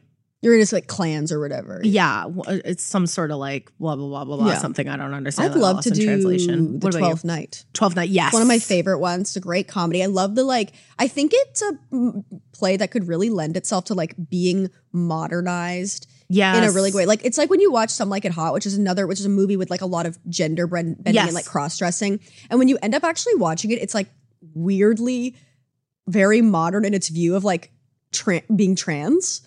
Because it's just them being like, at the end, he's like, there's like an old man who's pursuing one of these guys who's dressed as a woman. Yeah. And he keeps being like, it'll never work. We won't get along. And he's like, we'll make it work. And they go, I snore. And he's like, I'll get earplugs. And then she goes, I'm a man. And he goes, no one's perfect or whatever. Like, it's like very weirdly like progressive. And I think that you could really modernize the 12th Night in that way and have like a lot of fun with like the mistaken identity of it all. Yeah. I would love to do not Viola, Sebastian. Yes. Yeah. Oh, that'd be so fun. Or there's the guy that they are pranking who they like sent him the letter and it's like, I'm your secret admirer, wear like bright yellow socks and all that stuff. Is this a different play? This is the same play. He's like a minor character. And I remember we did that monologue in high school. That's and I remember loving it because he's just like reading this like prank letter like that's telling him to act stupid. It's a great play. I should reread that play. I did really a scene like from The Merry Wives of Windsor in University, and it's objectively a terrible play, but I think it could lend so well to being modernized because it's just who's the fool from Falstaff? It's just two women pranking Falstaff. That's awesome. For like 2 hours. That's super fun. And I'm like, I feel like if you did this just like raunchy, like style comedy. A Bridesmaids. Like a Bridesmaid style Merry Wives of Windsor, I think that could really sell. Yeah. We could really sell that. I haven't read Much Ado About Nothing, but apparently that's... You would do well in Much Ado About Nothing. You should watch great. the David Tennant, Catherine Tate version. Okay, I will. Much Ado About Nothing is quite good. All right. So Jimmy Cam. Yes, I'm gonna stop now. I have to stop. It's fine. Like it's my fault. Yeah, I'm asking you questions about things that are objectively not related to what we're doing. No, but I'm so interested, and the fans need to know. The fans need to know what Shakespeare plays we want to do. Yeah, exactly. So they can look forward to them. Exactly. Pressure, because everyone wants a new adaptation of a Shakespeare play. Yeah, we're not done with it. Everyone's been asking for it. Yes, I mean.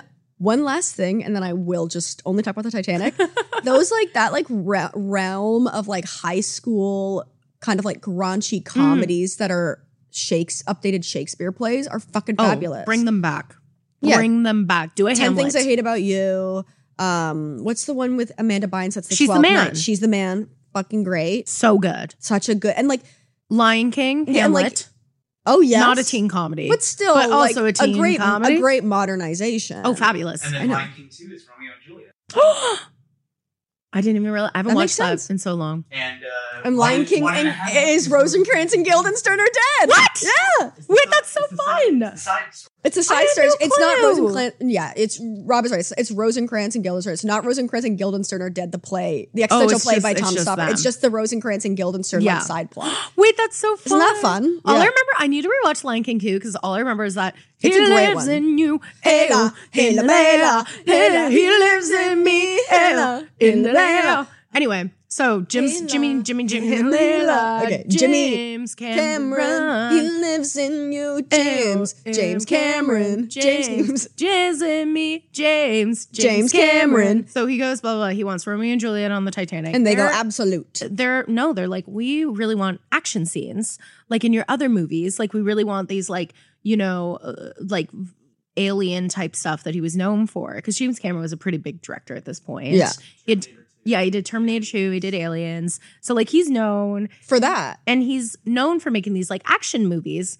And he wants to make Romeo but then and because Juliet. he's kind of hot shit, they're like, okay, fine, we'll fund it. We don't really want to fund it, but we fund it. But we love you. Because we want to have a long relationship It's with Phoebe you. Waller-Bridge getting paid $3 million over the course of a couple of years to produce nothing. Yes, exactly. So it's like, we just want you on our payroll. We want you to make stuff for us. We want you. We want to have you on retainer. So they're like, yeah, we'll basically do whatever you want. And then he also says to Fox, he's like, you should promote the film by, promoting the fact that I am diving down to the wreck of the Titanic.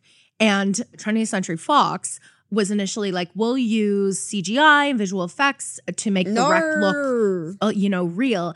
And he goes like, but wait a minute, you're already spending X amount of money for, to make all those special effects. You could just spend a little bit more, send me to the wreck. With practical effects. And then you can say, wow, we sent this guy to the wreck of the Titanic and promote, get a ton of publicity realistic. off of that. Yeah. Which is smart, honestly. It's smart, yeah. And then also James Cameron's goal at this time is simply to go down to and see the Titanic. Yeah. That's all he really wants to do. What would His be movie your is a version of back that? burner. What movie, what would you pitch as a movie? Just because you want to go someplace. Just because I want to go someplace. Ooh. Like you could also be the thing of like the like you were saying before, the Adam Sandler of it all, being like, let's all go to a water park somewhere and meet my friends. Yeah. I feel like probably it would be like a remote island or something. Like some sort of remote found footage thing. I know this movie already exists, but like the way I would beg on my hands and knees basically to just do like a Christopher Guest Best in Show movie with all my friends. Yes. Where it's all improvised, but it's just like, I feel like I know the funniest people in the world who are like world-class improvisers. Give them a little character breakdown and we go someplace and everyone gets a silly costume and I would love to do that. That's incredible. Yeah. Would you do it on any like specific location? I mean, obviously, I famously have been writing a Christopher Guest style improvised short film about former gifted kids who are that's incredible. They're coming back together. It's like a experimental program where they were the most gifted kids in the city. And then 10 years later, it's like, where are they now? And they're all flops. Yeah, for sure. So maybe I do that. I don't know. I'm trying to think of a location, but like, it's hard to be funny in a beautiful location, I feel like. Do you know what I mean?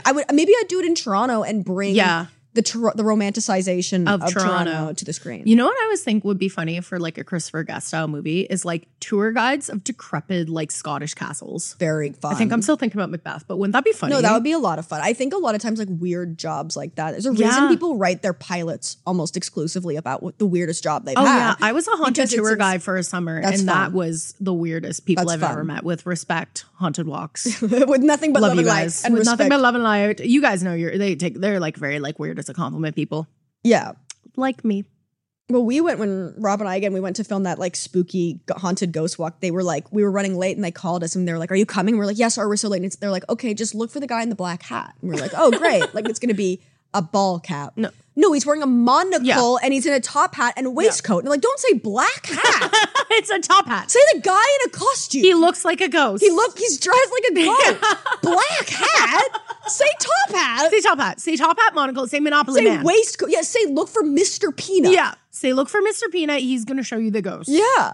God, people are so stupid. I hate people. So James Cameron. Don't talk to me before down. my coffee. He Dave's down.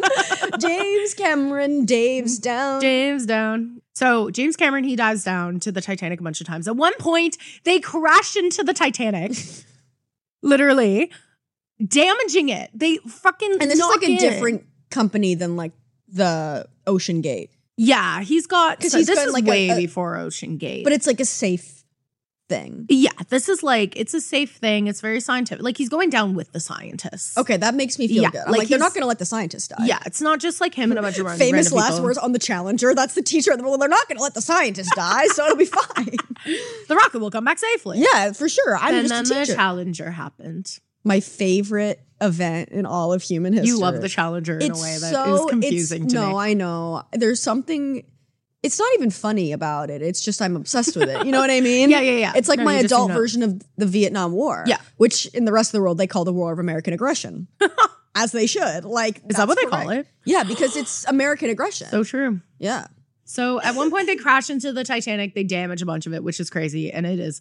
That's just very funny. Something that should happen. So he starts writing the screenplay, researching crew and passengers and all this stuff. And he's getting historians to review his timeline. Note, like, it's not like now when you can just Google shit about the Titanic. Like, he's got to go to the records. He's got to go to the records. He's got to read the like old-timey cursive. That's impossible to read. Yeah. And speaking of, Harland and Wolff, the Titanic's builders, opens their private archives to the crew. Yes. And they're like, yeah, take all our building plans, whatever. So they build like scale models. Also James Cameron was very influenced by A Night to Remember, which was the film made in the 50s about the Titanic. And that's the really realistic one. It's a really realistic one. And he took full chunks of dialogue. He took full scenes. He took the party in third class. Like he took very liberally It's the Amy from Schumer this movie. school of writing. Yes. Titanic begins filming July 31st, 1996. Starring beautiful Kate Winslet, who we were just talking about because I just watched The Winslet. Holiday. She's like a painting. She literally is the most beautiful woman in the world. The fact that at this time there was so many jokes being like about how her body and how like they're calling her fat, and you're like she's thin. Oh no, she's thin and she's gorgeous. She's like she's such a like rare beauty. Definitely. You know, like really truly it is a real tragedy of Instagram face that we don't have a lot of people who like she doesn't have like super thin lips, but like she looks different than other people. Like, well, Instagram face is already going downhill. Like there are so many people who just like, yeah, your face looks weird. Okay, and here's my question. People who are listening, let us know in the comments of the YouTube video or message me. Mm-hmm. It doesn't seem to me like anybody can get lip filler that doesn't immediately migrate south of their lips into their chin. Yeah. Are there people who do get lip filler that doesn't migrate and it's just such good lip filler that I don't notice? Because I see it constantly. Like, and I don't want to make these people feel insecure because like you got to live your life, but like I immediately notice when there's like a migration of lip filler towards the chin. Yeah. Yeah. I think that like also you can make your lips look bigger with like facial posture. Yeah. You know, just do overline that. it. Like you can overline your lips, use the plumping lip gloss. Like I don't understand like why are you or get like a tiny amount of filler. I know. Well, I'm saying this and I famously a couple weeks ago tried to get preventative Botox and then found out it's $1,700 and was like, never mind. Is that really? Yeah, I called them and because I went, obviously I think it's like if you want to get good stuff, it's expensive. Mm-hmm. And the receptionist was like, well, the immediate consultation is $400, but if you end up getting it, then that will just be added to the $1,700. And I was like, okay, I'm just going to run those numbers. It's like, obviously, I'm not going to do it. I'm just going to get bangs when my forehead gets too fucked. You know? You're good, honestly. I just didn't wear makeup for 2 weeks because I was sick and drank a bunch of water. Amazing. My skin looks great. I know. Water really, every time I feel bad about my water. skin, I'm just like, I need a couple of liters of water and I'll be fine. So they begin shooting Kate Winslet, Leonardo DiCaprio, Billy Zane, gowns. Victor Garber. Gorgeous, gorgeous, gorgeous, amazing cast. Kate Winslet.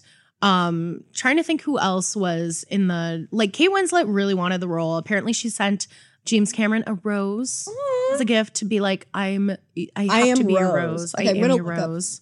Who else? I'm bumping the mic a lot, but who else auditioned? Oh, I'm pretty sure it was like Claire Danes auditioned. Matthew McConaughey auditioned for Jack. That would be insane. Yeah, Brad Pitt. Oh, Reese Witherspoon. Yes, Reese Witherspoon. Witherspoons is what I said. Spoons. With her spoons. Winona Ryder, who I love. But I do think it's just hard because Kate Winslet is iconic in this role and she's a phenomenal actress as well. No, she was. She's not only a movie star, but like an amazing actress. And There's she also people looks like it. Yes, I agree. You know? Like And I will Winona say- Ryder is very 90s to me. Yeah. Like I look at Winona Ryder, I'm like, she's not from the past. Like she's from the 90s. And the thing is, like, I will say, I know everyone was calling Kate Winslet fat, but I do think that there was something to be said about like choosing someone who had like a period accurate body type. No, I think that's very You know what I true, mean? Like 'cause she was looks, thin, but she was like, she looks good in a corset she because looks amazing it in looks a correct. corset. It Yeah. looks correct. Yeah. Like she has the type of face and body that would have been in style in 1912 while also being one of the most gorgeous women working in Hollywood still to today. Yeah, because this article says Beautiful. that Gwyneth Paltrow is almost, Which and is that just like she's too thin. And like everyone she in the is. 90s, it was the heroin chic, it was the waif, it was the very and like Gwyneth Paltrow is wave. You know what I mean? And we were talking she's about waif. this of like she's time waif in a way periods, that like- she's forced it to. Yes, she's Where she eats her vagina balls or whatever. yeah. She just has I a don't know single what sip she's of doing. bone broth in the morning, and that's she's hell. like, I'm stuffed. Oh my god. Oh, I feel a bit sick. You're stuffed because you've I got hate- jade balls up Well, your no, coochie. yeah, you have blood That's why poisoning you're from your stuffed. jade balls in your vagina. Take It's the poisoning balls your out blood. of your vagina. That's The only why balls that I'm should be in gonna your say this. vagina are penis balls. I'll say hate it. you should not put balls in your vagina. Let's just say that. What? That is not healthy. Well, then I'm not. Then you're not. You don't want to. You don't want to be well. I've never done that. No, I don't know it's why I'm not saying really that. I don't want to say it's not possible, but I feel like it's not really possible. I don't think it's really. I think you could. You could, but I just feel like it would squish the balls. Does that make sense? It would squish the balls. It would also. You'd have to sit in a strange position. Yeah, which I'm never doing. No. In sex or real life. No, I know. I'm like not. I love sex, but what You're I love crazy for the that. best thing, what I love the most about sex is just putting balls in your when vagina. you're a girl. Sorry, that's very gender normative to Sorry. say. When you have a vagina and Yes. you're having sex, you don't have to do that much. You know what I mean? Like you really don't. Like it's you're a choose your own adventure. It for sure. is like Yeah. you get to choose your amount of participation in Yeah. it, really, and Yeah, it yeah. happens anyway. I think Gwyneth Paltrow could do a period piece that's like the 20s, but I think beyond that, because the 20s Well, she was- did Shakespeare in Love. yes, the And that makes 20s sense. is very heroin chic as well, because it's very that it's Yes. like that long torso, that the long kind of torso, thing. the boyish. Oh my god, boyish. The boorish, figure. yeah, the boyish figure, The yeah. boorish trend of the 20s. I would absolutely slay in the 20s. I would. Yeah. I think that would really be a good time for me. I mean, I would be any time period besides now. I would be absolutely committed to an asylum within Yeah, minutes. but the 20s I feel like was weirdly forward thinking compared to like at least the 30s and Definitely, 40s. I think definitely.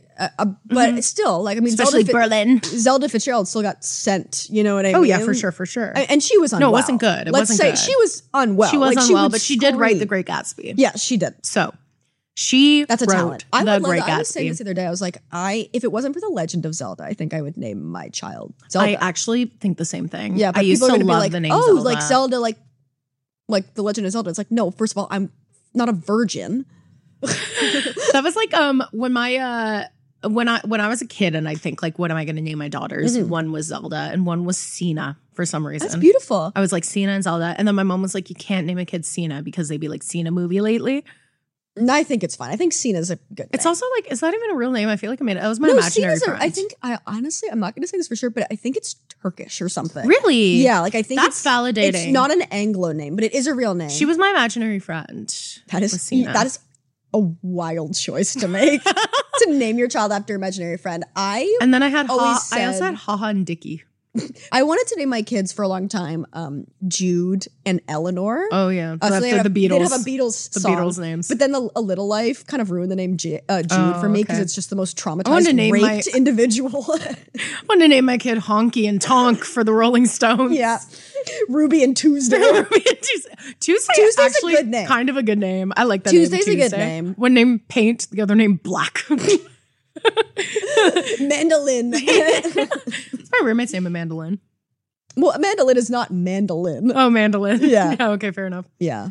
Whatever. So the Titanic, they started filming Dartmouth, Nova Scotia on the boat, on the Wow, research boat. I didn't know that. Yeah, because they're on the research boat. And it's on an actual boat. They're on the boat. They're filming it. It's on the Academic Mstislav Kaldiash. Great. That's the boat's name. I accept that as which true. is for sure how you say it correctly. That's actually the correct pronunciation. Yeah. So and You kind and of have then- to stumble through yeah. it. You have to go, September 1996, they moved the production to Baja Studios in Rosarito, Mexico, where a full-scale Titanic has been constructed. That's awesome. And similar to Titanic the musical, they have a poop deck that can hinge to 90 degrees in just a few seconds. The hydraulics. Yeah. I should have checked whether or not they use well, who knows? But hydraulics. Still, I mean, it's at this time because I don't really understand science. Like when I say hydraulics, I don't mean whatever hydraulics actually are. I mean like it lifts the deck and the deck is sideways. Yeah. It's so cool that they built a full-scale Titanic. That is awesome. Yeah, they like I think they built like one side of it, but still they built the starboard side. They would never do that now. It would all be green screen. It would be like the guy who plays Schmeagol in Lord of the Rings, like a green screen shooting balls, and that's how they'd film it, and it wouldn't look as good. So some of the scenes took place on the other side of the ships because they turned the ship around at one point, and so they filmed things in reverse, and all the writing was backwards, and then they flipped it in post.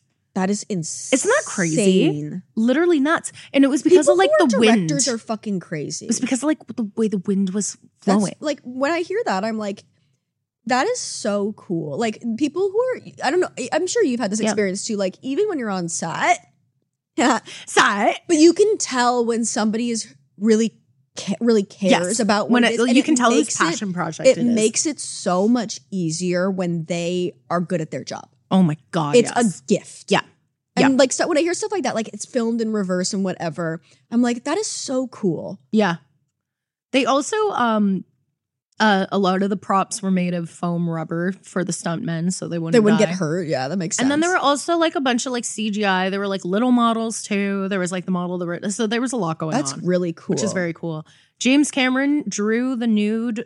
People know this if you're a real Titanic fan. He drew the nude photo of Rose. So it's his hands in the movie that are drawing Rose, not it'd be funny. I know it's not, but it'd be funny if they were like so old. Like it's like the most wrinkled hands. There's that in them. I don't know which movie it is.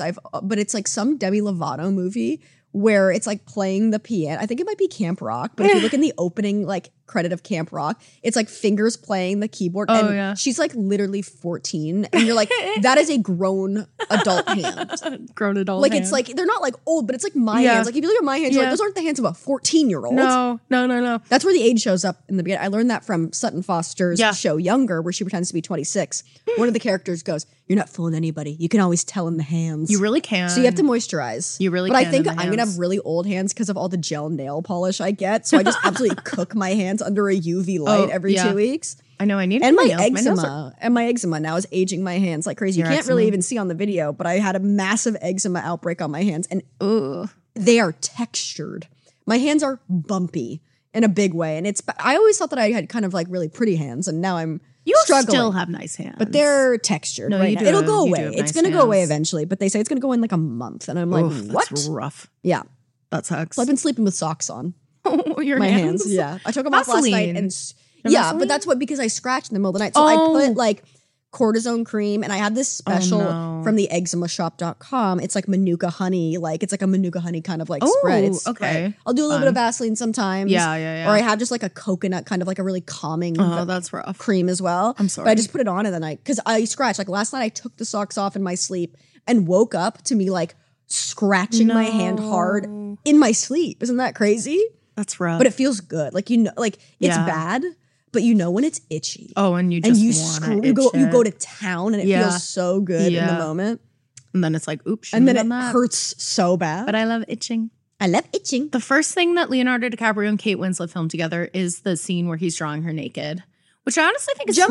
Jump right in. I think it's smart. You know, like do what is going to be the most awkward thing. And then all those scenes where you're like hugging and telling each other you love each other. Like, you can do that in your sleep, Leo. Sauce because you've been like, here's my whole naked ass body. It's so wild to see him so young. Yeah, it really is. He's a great actor. I mean, he's obviously has a problem of like dating women who are Have like, I told you my Leonardo DiCaprio theory? What's your Leonardo DiCaprio theory? My Leonardo DiCaprio theory, again, I don't think it's fully original. Allegedly. I for sure have heard bits and bobs of this around. But I think that Leonardo DiCaprio is gay. Okay, love. And I think, or at least bisexual. And I think he gives me bisexual He's energy. in some sort of long-term partnership with a man. Okay. And so his representation finds him women who could benefit from the publicity of being with Leonardo DiCaprio. They booked Daisy Jones and the Six. They book Daisy Jones and the Six. They do other things, whatever. Yeah. And then the reason why they all leave around 25 is when that's like the time that, you know, it's kind of like, I don't need this anymore. And probably like the length of contract. Yeah. Because if you look at it, he's always with these women for like 2-3 years and then it's done. Wow. Or it's like shorter ones, whatever. But, and again, I realize this comes off as me defending Leonardo DiCaprio, which I am not. I don't think it comes off that way. Okay. I think it's fine.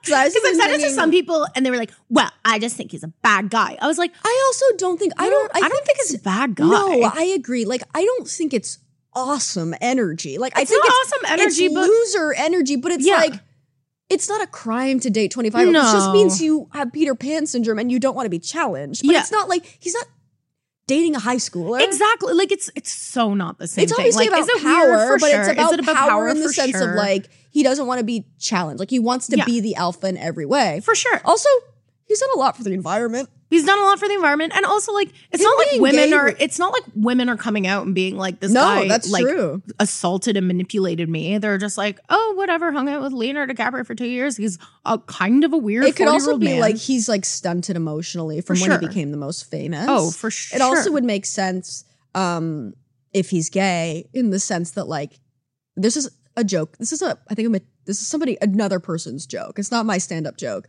But they're like, a gay couple, one of them could be in their early hundreds and the other one could be freshly 18. And I'd be like, they make it work. Like, you know what I mean? Like, yeah, for sure. That's just how it is. So he might just be like, it doesn't matter.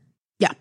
He's a movie star. It was the point of what I was saying of like, he is such a good actor. And when you watch him, it's like when I was watching that, there's like a Lakers dynasty show where it's all about Magic Johnson and Larry Bird. It's on HBO and it's by Adam McKay and it's fucking fabulous. You should watch it. It's got great acting. But they talk about Magic Johnson playing and they're like, when he's playing basketball, they're like, you just watch him and you feel good. Like it's fun to watch him play. And I feel like that's like what a movie star actor kind of is. Like you watch Will Smith in Men in Black. Yeah. Or Leonardo DiCaprio when he's on his movie star shit, when he's playing like Gatsby or whatever. And you're like, I watch him and I have fun. Like I'm having fun watching him as opposed to like King James. Yeah. Like Will Smith, which is like that's like acting. It's acting. Which you don't have fun necessarily watching. Well, watching Leonardo DiCaprio play Jordan Belfort in you're Wolf like, of Wall I'm Street. having fun. What a blast of a movie. What a blast. Like truly start to finish that movie. And you can say what you want about it, blah, blah, blah. The movie's amazing. The movie is amazing. The movie's fabulous. So there were 800 crew members on the film, which is crazy. That's hard because you don't even know anyone's names. James Cameron was mean. Oh no. He was a little bit evil. And Kate Winslet, very afraid of drowning and was like, I'm not going to work with him again unless he offers me a lot of money, which is crazy, Kate, because you were in Avatar 2, Way of the Water. So what's the truth? Yeah. What's the truth here, The Kate? famous line, how is your child? How's your baby? My baby is strong. Baby is strong. Someone must have gotten a pretty penny in that. Yeah, and she's talking to a whale in that, so she's literally underwater again. Yeah. My baby is strong. Also, I'm sorry, you have 800 crew members on like a fake ship and or in the ocean. Yeah, for sure you'd be a bit stressed out. I'm not. I would be afraid of drowning. Also, I remember hearing this. I don't know if this is true, but like the water was freezing cold and they made it cold so her nipples would stand on end. What? That's what I heard. That can't be true. I heard that. Maybe. I don't really want to look up Kate Winslet nipples. But in my research, it was more that they're just like there was so much water that they just couldn't really heat it. But maybe it was because of the nipples. Nipplegate. August 9th, 1996. They're filming on the famous academic Mstislav Keldysh. Ah, yes. The ship. And someone, an unknown, probably a crew member, puts PCP in the clam chowder. Okay? PCP, the drug. It sent over 50 people to the hospital because they were tripping on the clam chowder. How do you put that? Here's the thing that's so crazy about that. Obviously there's a lot going on. First of all, how the fuck do you get PCP, period? Like, what an insane... In Dartmouth, Nova Scotia. That's what I'm saying. Like, what an insane drug to buy. Also, you know that thing where you learn so often, like when I remember growing up and they were saying a lot with trick-or-treating, like don't ever eat anything that's open because it could be drugged. There could be weed in it and people think it's funny to get kids high. Yeah. I remember growing up and being like, people aren't going to fucking share their weed. Like, why would they do that? It's not funny. Like, you know what I mean? Yeah. And never mind because somebody put PCP in the food. In the clam chowder.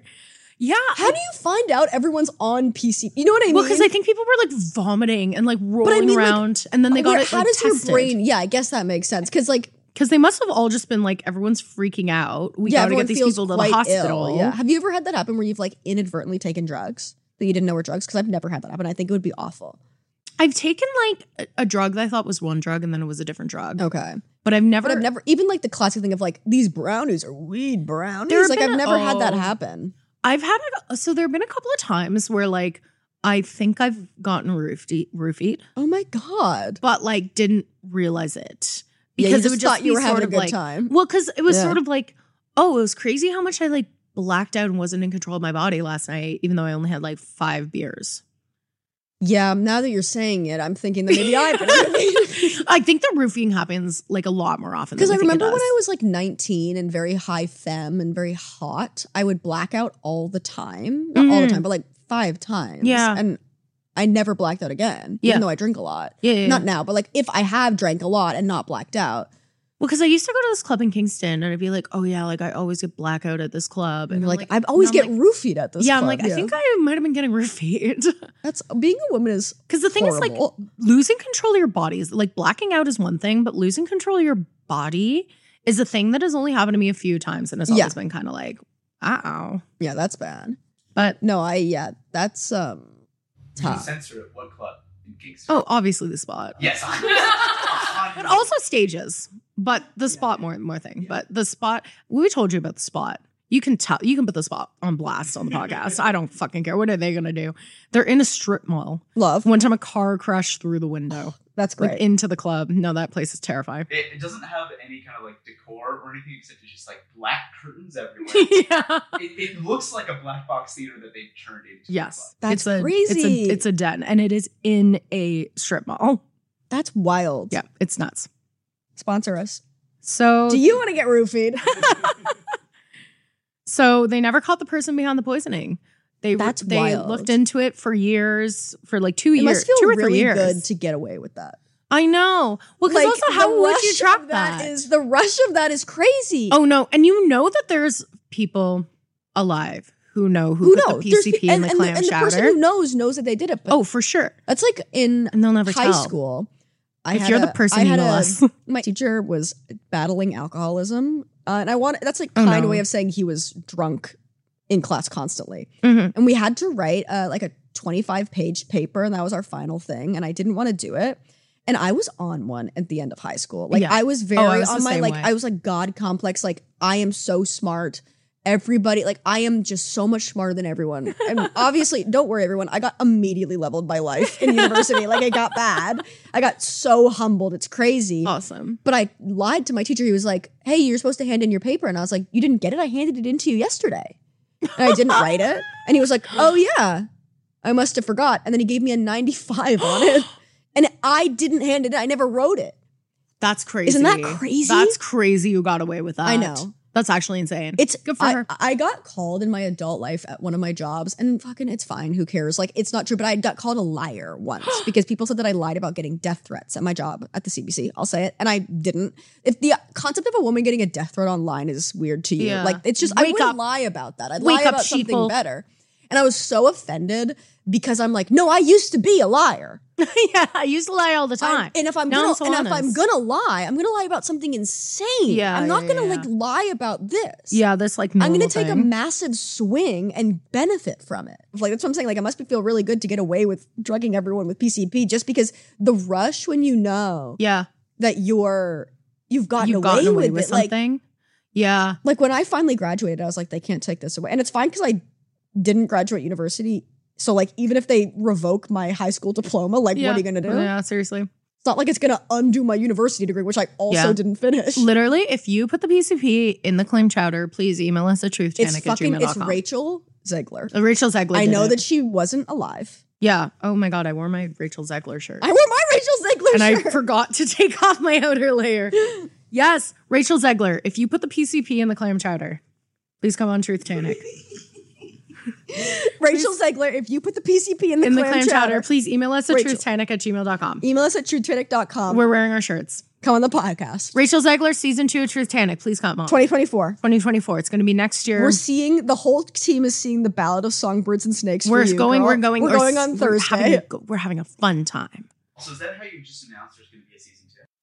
I feel like we've announced it a million times. I feel like we've alluded to it. But let's say it now as an announcement. We're doing a season 2. We've convinced our producer to not move to LA. And pursue other pursuits and instead and stay be with here. his partner. And we said, what if instead of a marriage you had 2 adult daughters who run a podcast? And what if that you do all the work for? But we are here for the vibes. Yes. And if you want to transfer us some money to pay So I think, and do we feel okay to like announce? Yeah.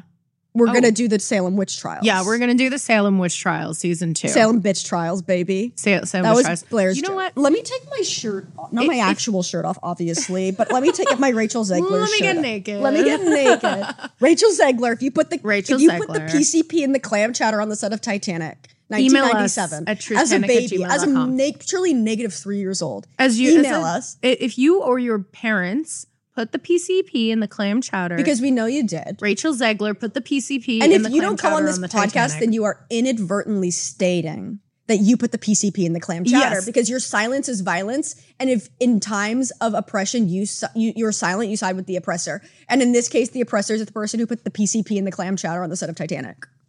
Yep. And that's on that. And that's on clam chowder. On that. And that's on Rachel Zegler. Ballad of Songbirds and Snakes. Are you a songbird or are you a snake? Are you a songbird or are you a snake? She, obviously, I know this is not the newest information because she's in West Side Story, the reboot. She has a phenomenal voice. Oh, she really does. If I had that voice, I would not be here. No. I would be doing... You'd be in a Ballad of Songbirds and Snakes. I would be in the Ballad of Songbirds and Snakes. Or you'd be a backup dancer in West Side Story. I'd be doing a Southern accent. Are you? I love the covey. I love the covey. I'm so excited. I'm so excited. Okay, so Titanic. We're going to go back to Titanic. They were supposed to shoot for 138 days. They shot to 160 days. They officially wrapped on March 23rd, 1997. Spring break, baby. Yeah. Kate Winslet got hypothermia and a bunch of the cast members. Can I just say, that's so me. That is so me. If I get hypothermia immediately. No, I just if there's an illness, I will get it. I will contract it. And it will somehow ruin my life. Especially if it's like a cold-based illness. I'm like, if I get too cold, I'm sick immediately. No, I know. I'm sick immediately. Do you know that I fucked up my knee when I was like 12.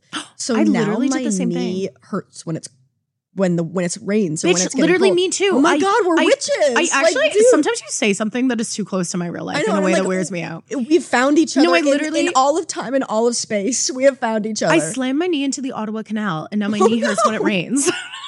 And I would have been like 12. Yeah, when I was 12, I hurt my knee while playing soccer. Rough. And I tore my meniscus. I tore my meniscus. And now it's the same thing. It's like when it rains, it hurts. And I can tell when it's going to rain. I'm also really affected by air pressure, yes. which a lot of women in my family have been for generations. And they thought it was like headache spells. And I'm like, girl, just take an Advil cold and sinus. I know it's from the 1800s, so you don't know. I always thought that like air pressure things were like really common.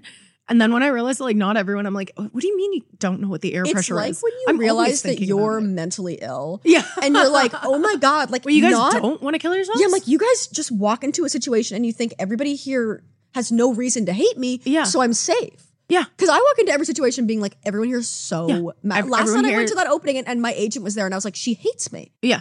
And that's not true. To be fair, I just met your agent. She was pretty intimidating. She is. I love her because she will fight for you.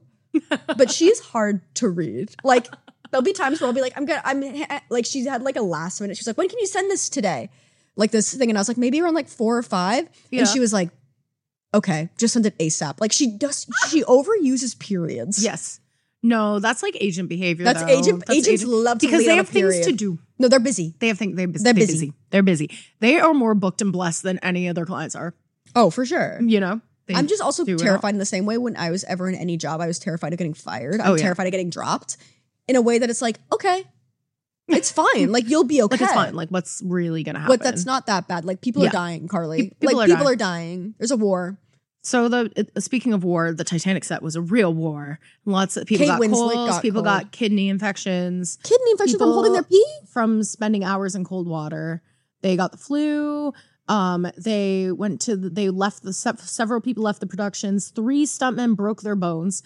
And SAG decided that the set was never any real danger. So no one got in trouble. So it's not real danger if everybody does PCP unconsensually. SAG, get your act together. And then DiCaprio said that he didn't feel threatened on the set. Oh, well, so no one else should've. That's good. He didn't feel like he was unsafe. What so no a one should have felt unsafe. I know he's like young, whatever, like it's fine. But like if you're weighing in that way, being like, actually, I felt fine. Yeah. It's like, too bad you broke your bones. But I actually felt really worried safe about because breaking I was a the bone. star and also I'm a man, so it's fine. Yeah. No, it's actually fine. Yeah. So blah, blah, blah, blah, blah. They spent $200 million on the movie. $200 million. So they sent in... Wait, $200 million. It was worth it. So they send the 3-hour cut of Titanic to Fox. Fox is like, no, we should cut It's a 3-hour. This is before movies were 3 hours. Yeah, like no one's gonna, like they're gonna, we should cut all this. Like this is too long.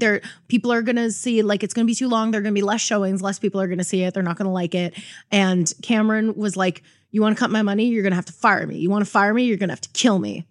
Oh my God. He's kind of an icon in the way that for sure he's problematic, but some of these quotes, man, he's awesome. But if you're going to be kind of problematic, you have to at least have the common decency to be a maniac. Too many people who are absolutely dangerous to society are just like normal or like sniveling losers. Yeah. Be unhinged. Yeah. Say you can't fire me unless you kill me. That's funny. No, that's funny. No, that's what I like about James Cameron is for sure he has lots of problematic traits, but he's also serving. Yeah. He's giving us content within the content. Yeah. It was like how everyone felt about Trump before he destroyed the free world. Yeah, exactly. Fox goes to Paramount and they're like, can you put some money in the pot? Because we don't want to end up losing all this money and blah, blah, blah, blah. And then Cameron offered to forfeit his share of the money in the movie. Okay. Because the Titanic, in the kind of like last stretch of filming, they were just like, we're losing like at least $100 million.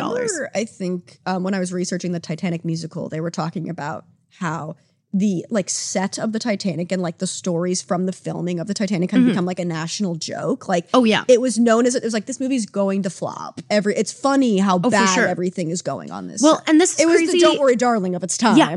Well, and it's crazy too, because they were like, he was getting a lot of like venom from like the crew and from the production companies being like, we are like easily going to lose at least $100 million. Like there's no way that we're going to lose like less than $100 million. That's crazy. And it was seen as kind of like James Cameron's hubris. Wow. Again, the hubris of James Cameron. The hubris and like of man. His desire for extravagance and like wanting to do this massive projects. Like people were like pissed.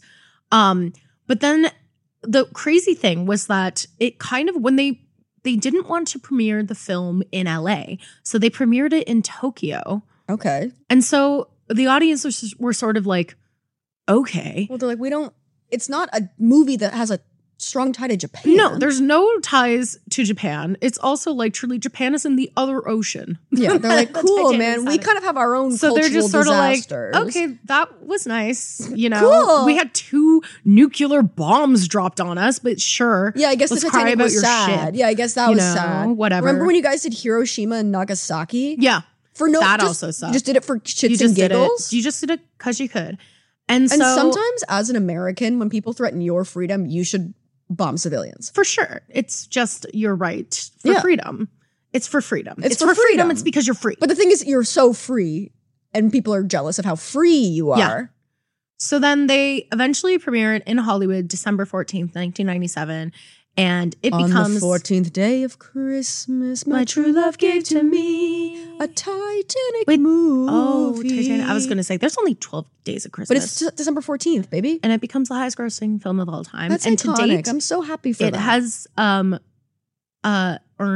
$2.257 billion at the box office. That's wild. I'm pretty sure that sum contains like all the other re-releases and stuff like that. Yeah. So when they did in 3D, when they did the 25th anniversary. And like maybe like residuals and stuff like that. Yeah, but it's recouped. Tons of money. Obviously it's recouped as investment. It is the highest grossing film of all time until it was beaten by Avatar.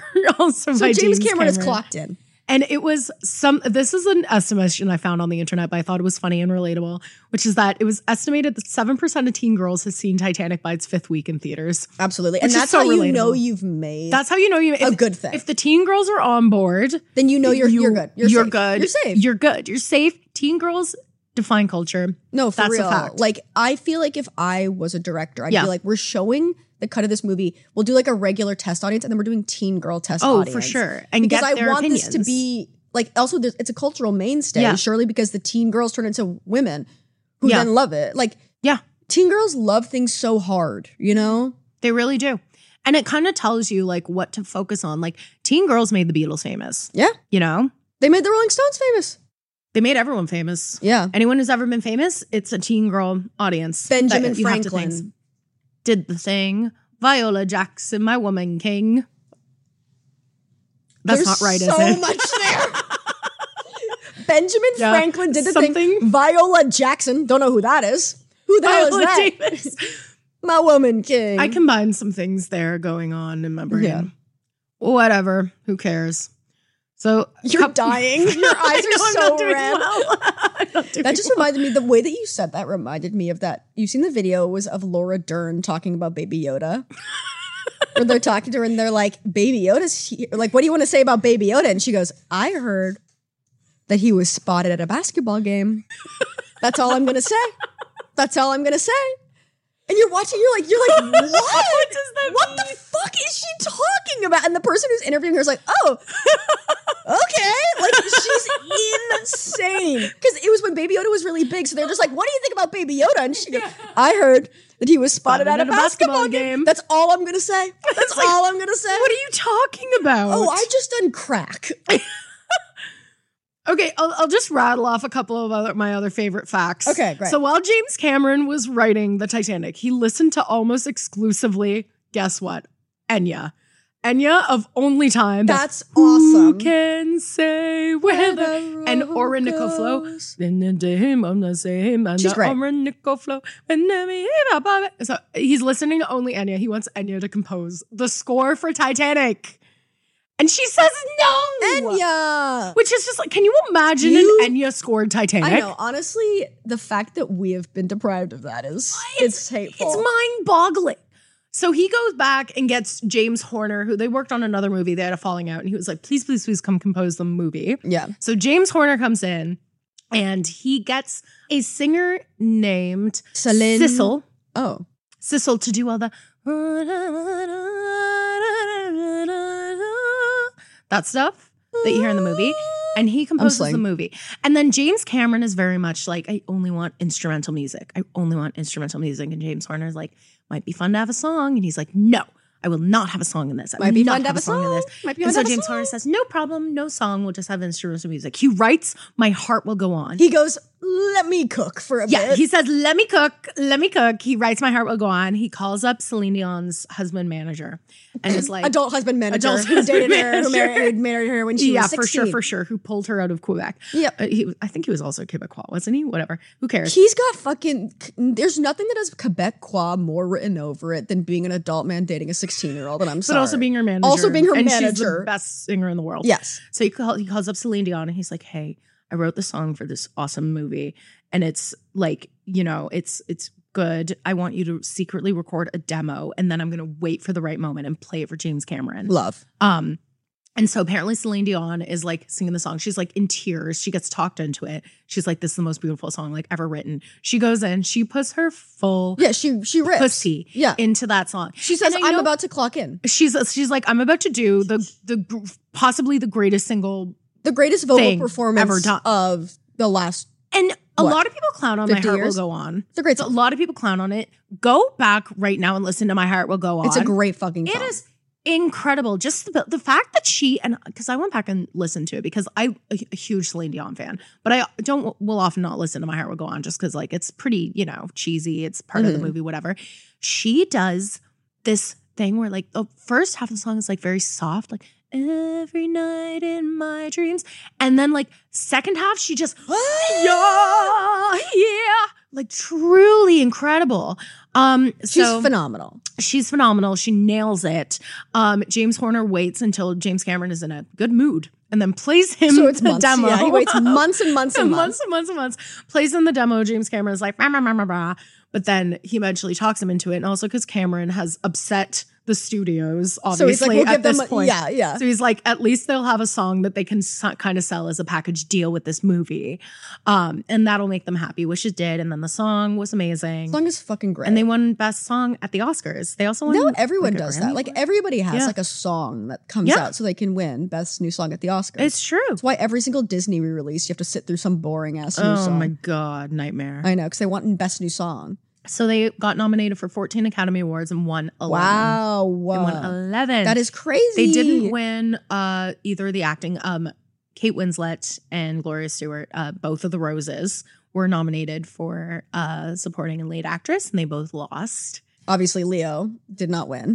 He didn't get nominated. Wow. No, he did not get nominated. The other one they lost was, I believe, for some art direction. Oh, makeup. It got nominated for makeup. It lost for makeup. And apparently another thing is that Titanic weirdly has this this notoriety for one of the only films that will make men cry. Really? Yeah, which is just kind of fun. That is fun. They're like, yeah, men cry at Titanic. And yeah, that's pretty much all I've got on that that's James Cameron great. movie. But it really just is such a moment. And I feel like I wanted to go more into like how they kind of replicated the sinking, but I really think it's better just watch like a documentary on it, because like talking about it doesn't do it justice. You want to see it. You want to see it. Like they were in this giant tank. They were ripping models in half. Like it was truly like that's cool. Nutso futso. They also did a bunch of things where like they made sure that the water was running like at normal speed, because like previous movies had done the water in slow motion, so you couldn't tell that it looked kind of weird. But they were like, we're going to make the water look normal. Well, it's really scary. Like it's because horrifying. it looks so real. It's horrifying. Yeah. And it really feels like you're in the, like, it does an amazing job of making you feel like you're in the movie. Replica sets where like they have these plans and blah, blah, blah. Like they got like these etiquette coaches. Like they really, really did a good job of making it historically accurate. And you can like obviously pick and prod and whatever, but it's incredibly well done. Yeah, but it's not like when they like put fucking, and even in Star Wars when they put like, they use CGI in that, you're like, this is the worst thing ever. Like Titanic looks good. It does. Also, at the end, when Rose is lying on the door and she looks up at the stars, they use the wrong star map. And Neil deGrasse Tyson emailed James Cameron, was like, you used the wrong stars. So James Cameron, get in trouble for groping. Yeah, for sure. But he was also groping for facts of what the night sky looked like. Groping for the truth. I think he got recently accused. Yeah, for sure he did. Well, he fixed the stars in Titanic. Okay, you know what time it is, Blair? I do. Let's make this tragedy about us. It's the time of the episode where we take this horrible tragedy that is the Titanic and make it about us. Yes. Because we're the most relevant in the room. And we encourage you to think about how you can make this tragedy about you as well. In any tragedy. Any I think tragedy, you can do that. really. It doesn't have to be the Titanic. But I do feel a little less bad about this one because it's a movie. The movie really was them making this tragedy about them. Yeah, definitely. My question is similar to one of the questions we've already done. Okay. So why don't you go first? Okay, my question is, if we're doing a Titanic 1997 reboot.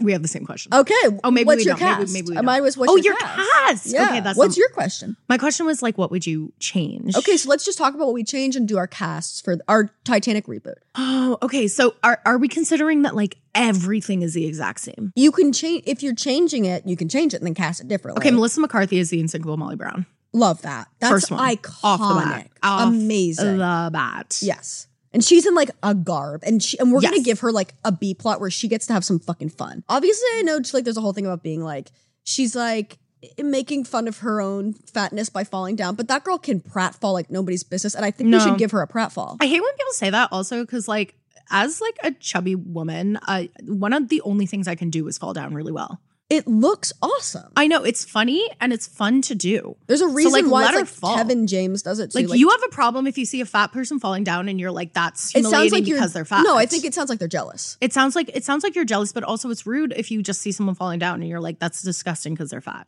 Yeah, it's like, no, it's funny because they're falling down. It's funny because falling down is funny. Falling down is objectively very funny. Yes, exactly. So we give Melissa McCarthy a couple pratfalls. But down she also the grand staircase. Yes. But also, I'd love to see her really act. She's a great actor. She's a great actor. So I think actor. it's kind of almost like contextually like really a confusing performance. Like we give her like some beautiful performances. Yeah. And then she falls down the like grand you never really know scene to scene like what's coming. She doesn't make it to dinner because she falls down the grand. Like, whoa. And then she's like, she like does this beautiful monologue about her life. Yes.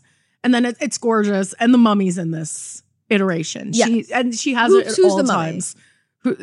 We have someone who plays the mummy. Yeah. Timothée Chalamet. I love that. Timothée Chalamet in like a green screen suit. Yeah. Playing the anthropomorphic mummy. Because I think... And he's giving Wonka. Yes. He's doing Wonka. I think that like Jack, a lot of people would cast Timothée Chalamet as Jack. Yeah. I think true. it's Tom Holland.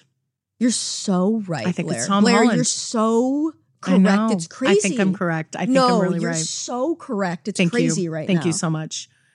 Even though he could play, obviously, of course, the radio operator. The radio operator. That doesn't really appear. And then Rose. I'm kind of stumped on Rose. Yeah. Also, who would you cast as all these things? I've been I feel like we're kind of building something together. Okay, I really love like this, that it feels good. I assumed you were going to say Zendaya. Rachel's. Oh, I was going to say Rachel Zegler.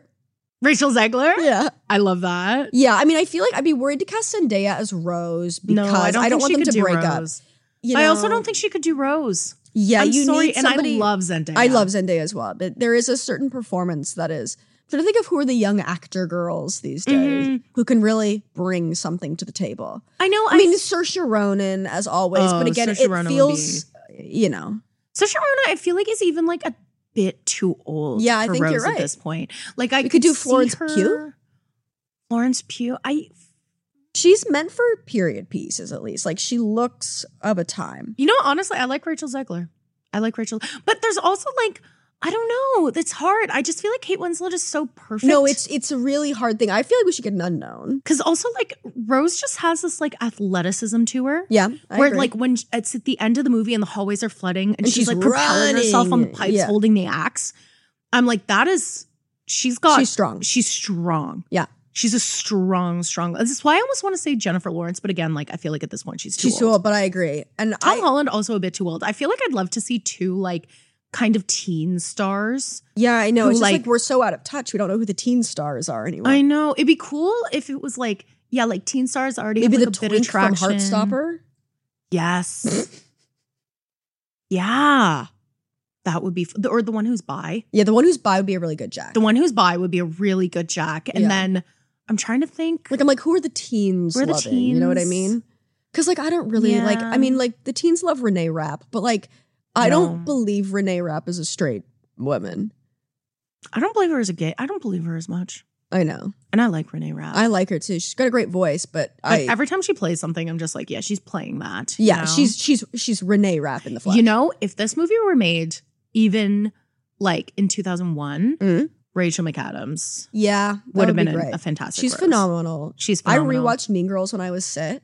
And what a perfect movie. The choices she makes as Regina George are great. She's terrifying. Oh, it's horrifying. But it's the same like thing as like the Meryl Streep, Miranda Priestley of it all, where she's not yelling. No, it's sickly. But she's angry. Like it's sickly, it's sweet. Yeah. I think Rachel Zegler. Yeah, because I can't think of the other team. Rachel Zegler, Tom Holland. I think I would love, I'm trying to think who I'd want as Victor Garber. Yeah. As Thomas Andrews. I mean, I already brought up Bradley Whitford, but I think he's phenomenal. Mm-hmm. I think it'd be fun to get a Richard Schiff. Like, let's just get like an old guy in there. Get an old dude. There's also like Captain Smith. Okay. Would be a good Captain. You know who would be a good Captain Smith? Is that guy from Charles Dance from Game of Thrones. Okay, I believe you. Or anyone from Game of Thrones, really. You yeah. know? We get Maisie Williams. She could be Rose. Yeah. She could be fun too, you know? Like she's got Sophie Turner too. Yeah. Sophie Turner, I feel like I'd pick over Maisie Williams. And she's really funny. She's hilarious. And she's really, because that's the other thing, Rose is funny. Yeah. She's funny. I want to get Lily Reinhart in there in some capacity. Oh my God. Yeah, as like maybe like as that like we can pregnant why don't we give girlfriend. Rose a friend that's not Yeah, Rose should have a friend that's not her mom. Yeah, that's not her mom. Yeah, I do agree. I think that's good. Fabrizio is Pete Davidson. And he gets absolutely fucking smashed. Pete Davidson's would get smashed by a steam sack. Next to Addison Rae. Addison Rae. Addison Rae's in the movie too. She's got to be in the movie. She's just she's Cora. She's the best girl. Addison Rae is that third class passenger that the first mate shoots with a gun after he locks them behind the grave. Yes. Or Addison Rae's the one who falls onto the propeller off the top of the mountain. Addison Rae hits the propeller in the Titanic. Wow. I'm pretty committed to Sophie Turner now, I think. I like that. I like Sophie Turner and Tom Holland. I'd have to see them together. I want Sutton Foster as the what were we gonna say? No, say something. I was gonna say I would love to have just like Sutton Foster as like a showgirl kind of character or something, and give her a little musical number or something. That would be very fun. Because I mentioned to you earlier, I've recently been watching clips of her as Reno Sweeney in Anything Goes. And she's just phenomenal. Like, I think we just need her in one of those character kind of roles. And she does a big tap number. Yes. You know who I think could play Thomas Andrews? But I think he's a bit too young. But maybe if this were made in 10 years, Andrew Garfield. Oh, yes. Would be a fabulous Thomas Andrews. A good Billy Zane character would be any of the Skarsgårds because they just have evil face. Yes. They have evil face. Yes. That'd be scary. Also, Jacob Elordi from Euphoria. Yeah, he's got like menace vibes. He's got menace vibes. You've seen the picture of Rachel Zegler and Jacob Elordi next to each other. No. Because he's really tall and she's quite short. It's really funny. That's fun. That's quite fun. Okay, I'm trying to think of who else. Oh, who's Ismay? Ooh, Ismay? Oh, I have a pitch. Okay. Just because I think he could be fun. I think Donald Glover. Donald Glover as Ismay? Because he plays in the Han Solo Star Wars movie, he plays, I forget the guy's name, but he plays Lando. Yes. He's kind of like morally ambiguous. Oh, and love I think it. He's very fun. Ismay. I think he can do like it. That too. Because he can play smarmy very well. I also feel like David Schwimmer would be a good Ismay. Yes. And David Schwimmer, different direction. He needs to be like he's got to be in more stuff. I know. I feel like he's a producer him now. As the Victor Garber role. No, he's not gentle enough. He doesn't have a gentle, handsome quality to him. Okay, who's got a gentle? Oh, I want it to be Jack Black. Jack Black. Yeah. Oh, Jack Black could be the captain. Yes, that's Captain really Smith. good. That's really good. Jack Black is the captain. I love Smith. Jack Black. I love him. Much. And you know that he's also a brilliant actor. Yes. Yes. He's phenomenal. Who's singing the song? Who's our Celine Dion? See, the thing is, like, there's no one, in my opinion, who compares to Celine Dion. Well, that's not what we're doing right here. now. You can't compare, but no. We obviously get Celine to come back and record that, but we get a new original song so we can go to the Oscars. Yes. And who is that? Oh, Lin-Manuel Miranda. No, I'm past patiently waiting. I'm not his favorite. It's like a Lin-Manuel Miranda rap. The ship's going down, but I'm ready to crown when I'm freaking out and found and I'm exactly. That's what I want. That's what he's saying. Yeah, and that's all he's saying. My girlfriend is getting down there. She's going around and the ship's going underwater. That's literally what I want from the Titanic reboot.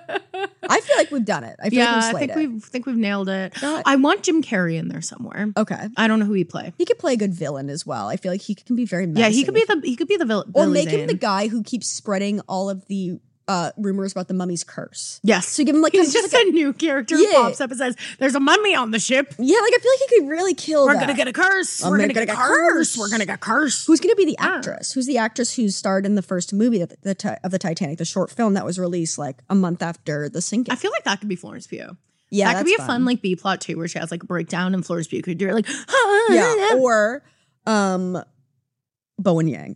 Bowen Yang. Oh, incredible. Yes. Bowen Yang would be a good Murdoch who shoots himself and falls into the water. You're so correct. That's Bowen Yang. Really good. That's really good. He would slay, and you know he'd have fun with it too. And we got to put Noah Galvin in as well. Noah Galvin can be a first mate as well. Yeah, he can be. He can be talking about light stiffs. roller. Is he the one that talks about stiffs? Maybe we're going back. I'm not going back. to look for some yes, stiffs. yes. That's him. Yeah. That's Noah Galvin. Okay, amazing. And we'll get Ben Platt to sing the song. Weaving through the Titanic. Oh. Try to speak, but the boat is cracking in two. And there's no moon, so it's really, really dark. And there's no room on that door for you when I'm knocking on the door. Waving through the ice field. Oh. That's awesome. Guys, thank you so much for listening. Next week is our it's the ultimate episode. It's the final one. We're done with season 1. If you have any comments, of course, please email us at Email us. truthtanic@gmail.com or follow us on Instagram. It'll be in the show notes. We have a live show on December 20th at Hot Docs if you're in Toronto. If you're in Toronto, come to the live show. We're going to be watching the Titanic movie. It's going to be so much fucking fun. It's going to be a blast. It's for the girls. We're going to cry. We're all going to cry. And it's going to be fun. It's going to be cold. So come spend your holidays with us. Yeah. All right, guys. We'll see you next week. Bye. Truth Tanic is a podcast by Blair McMillan and Carly Thorne. Produced by Rob Moden. Music by Jacob Olivier. Cover art by Heather Lundrigan. If you have feedback, email us at truthtanic@gmail.com or leave a review on your favorite podcasting app of choice.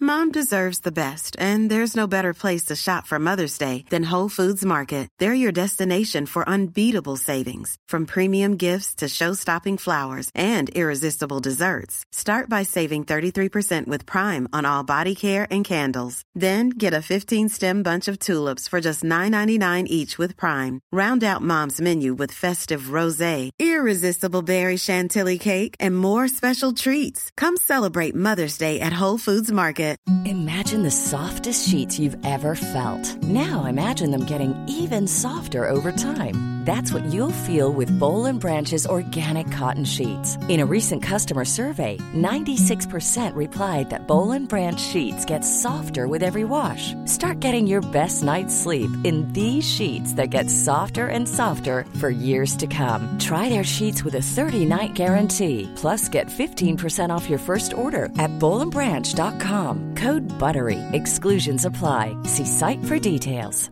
Hey, it's Paige DeSorbo from Giggly Squad. High quality fashion without the price tag. Say hello to Quince.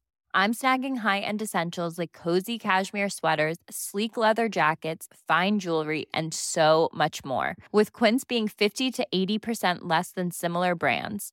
And they partner with factories that prioritize safe, ethical, and responsible manufacturing. I love that. Luxury quality within reach. Go to quince.com/style to get free shipping and 365-day returns on your next order. Quince.com/style.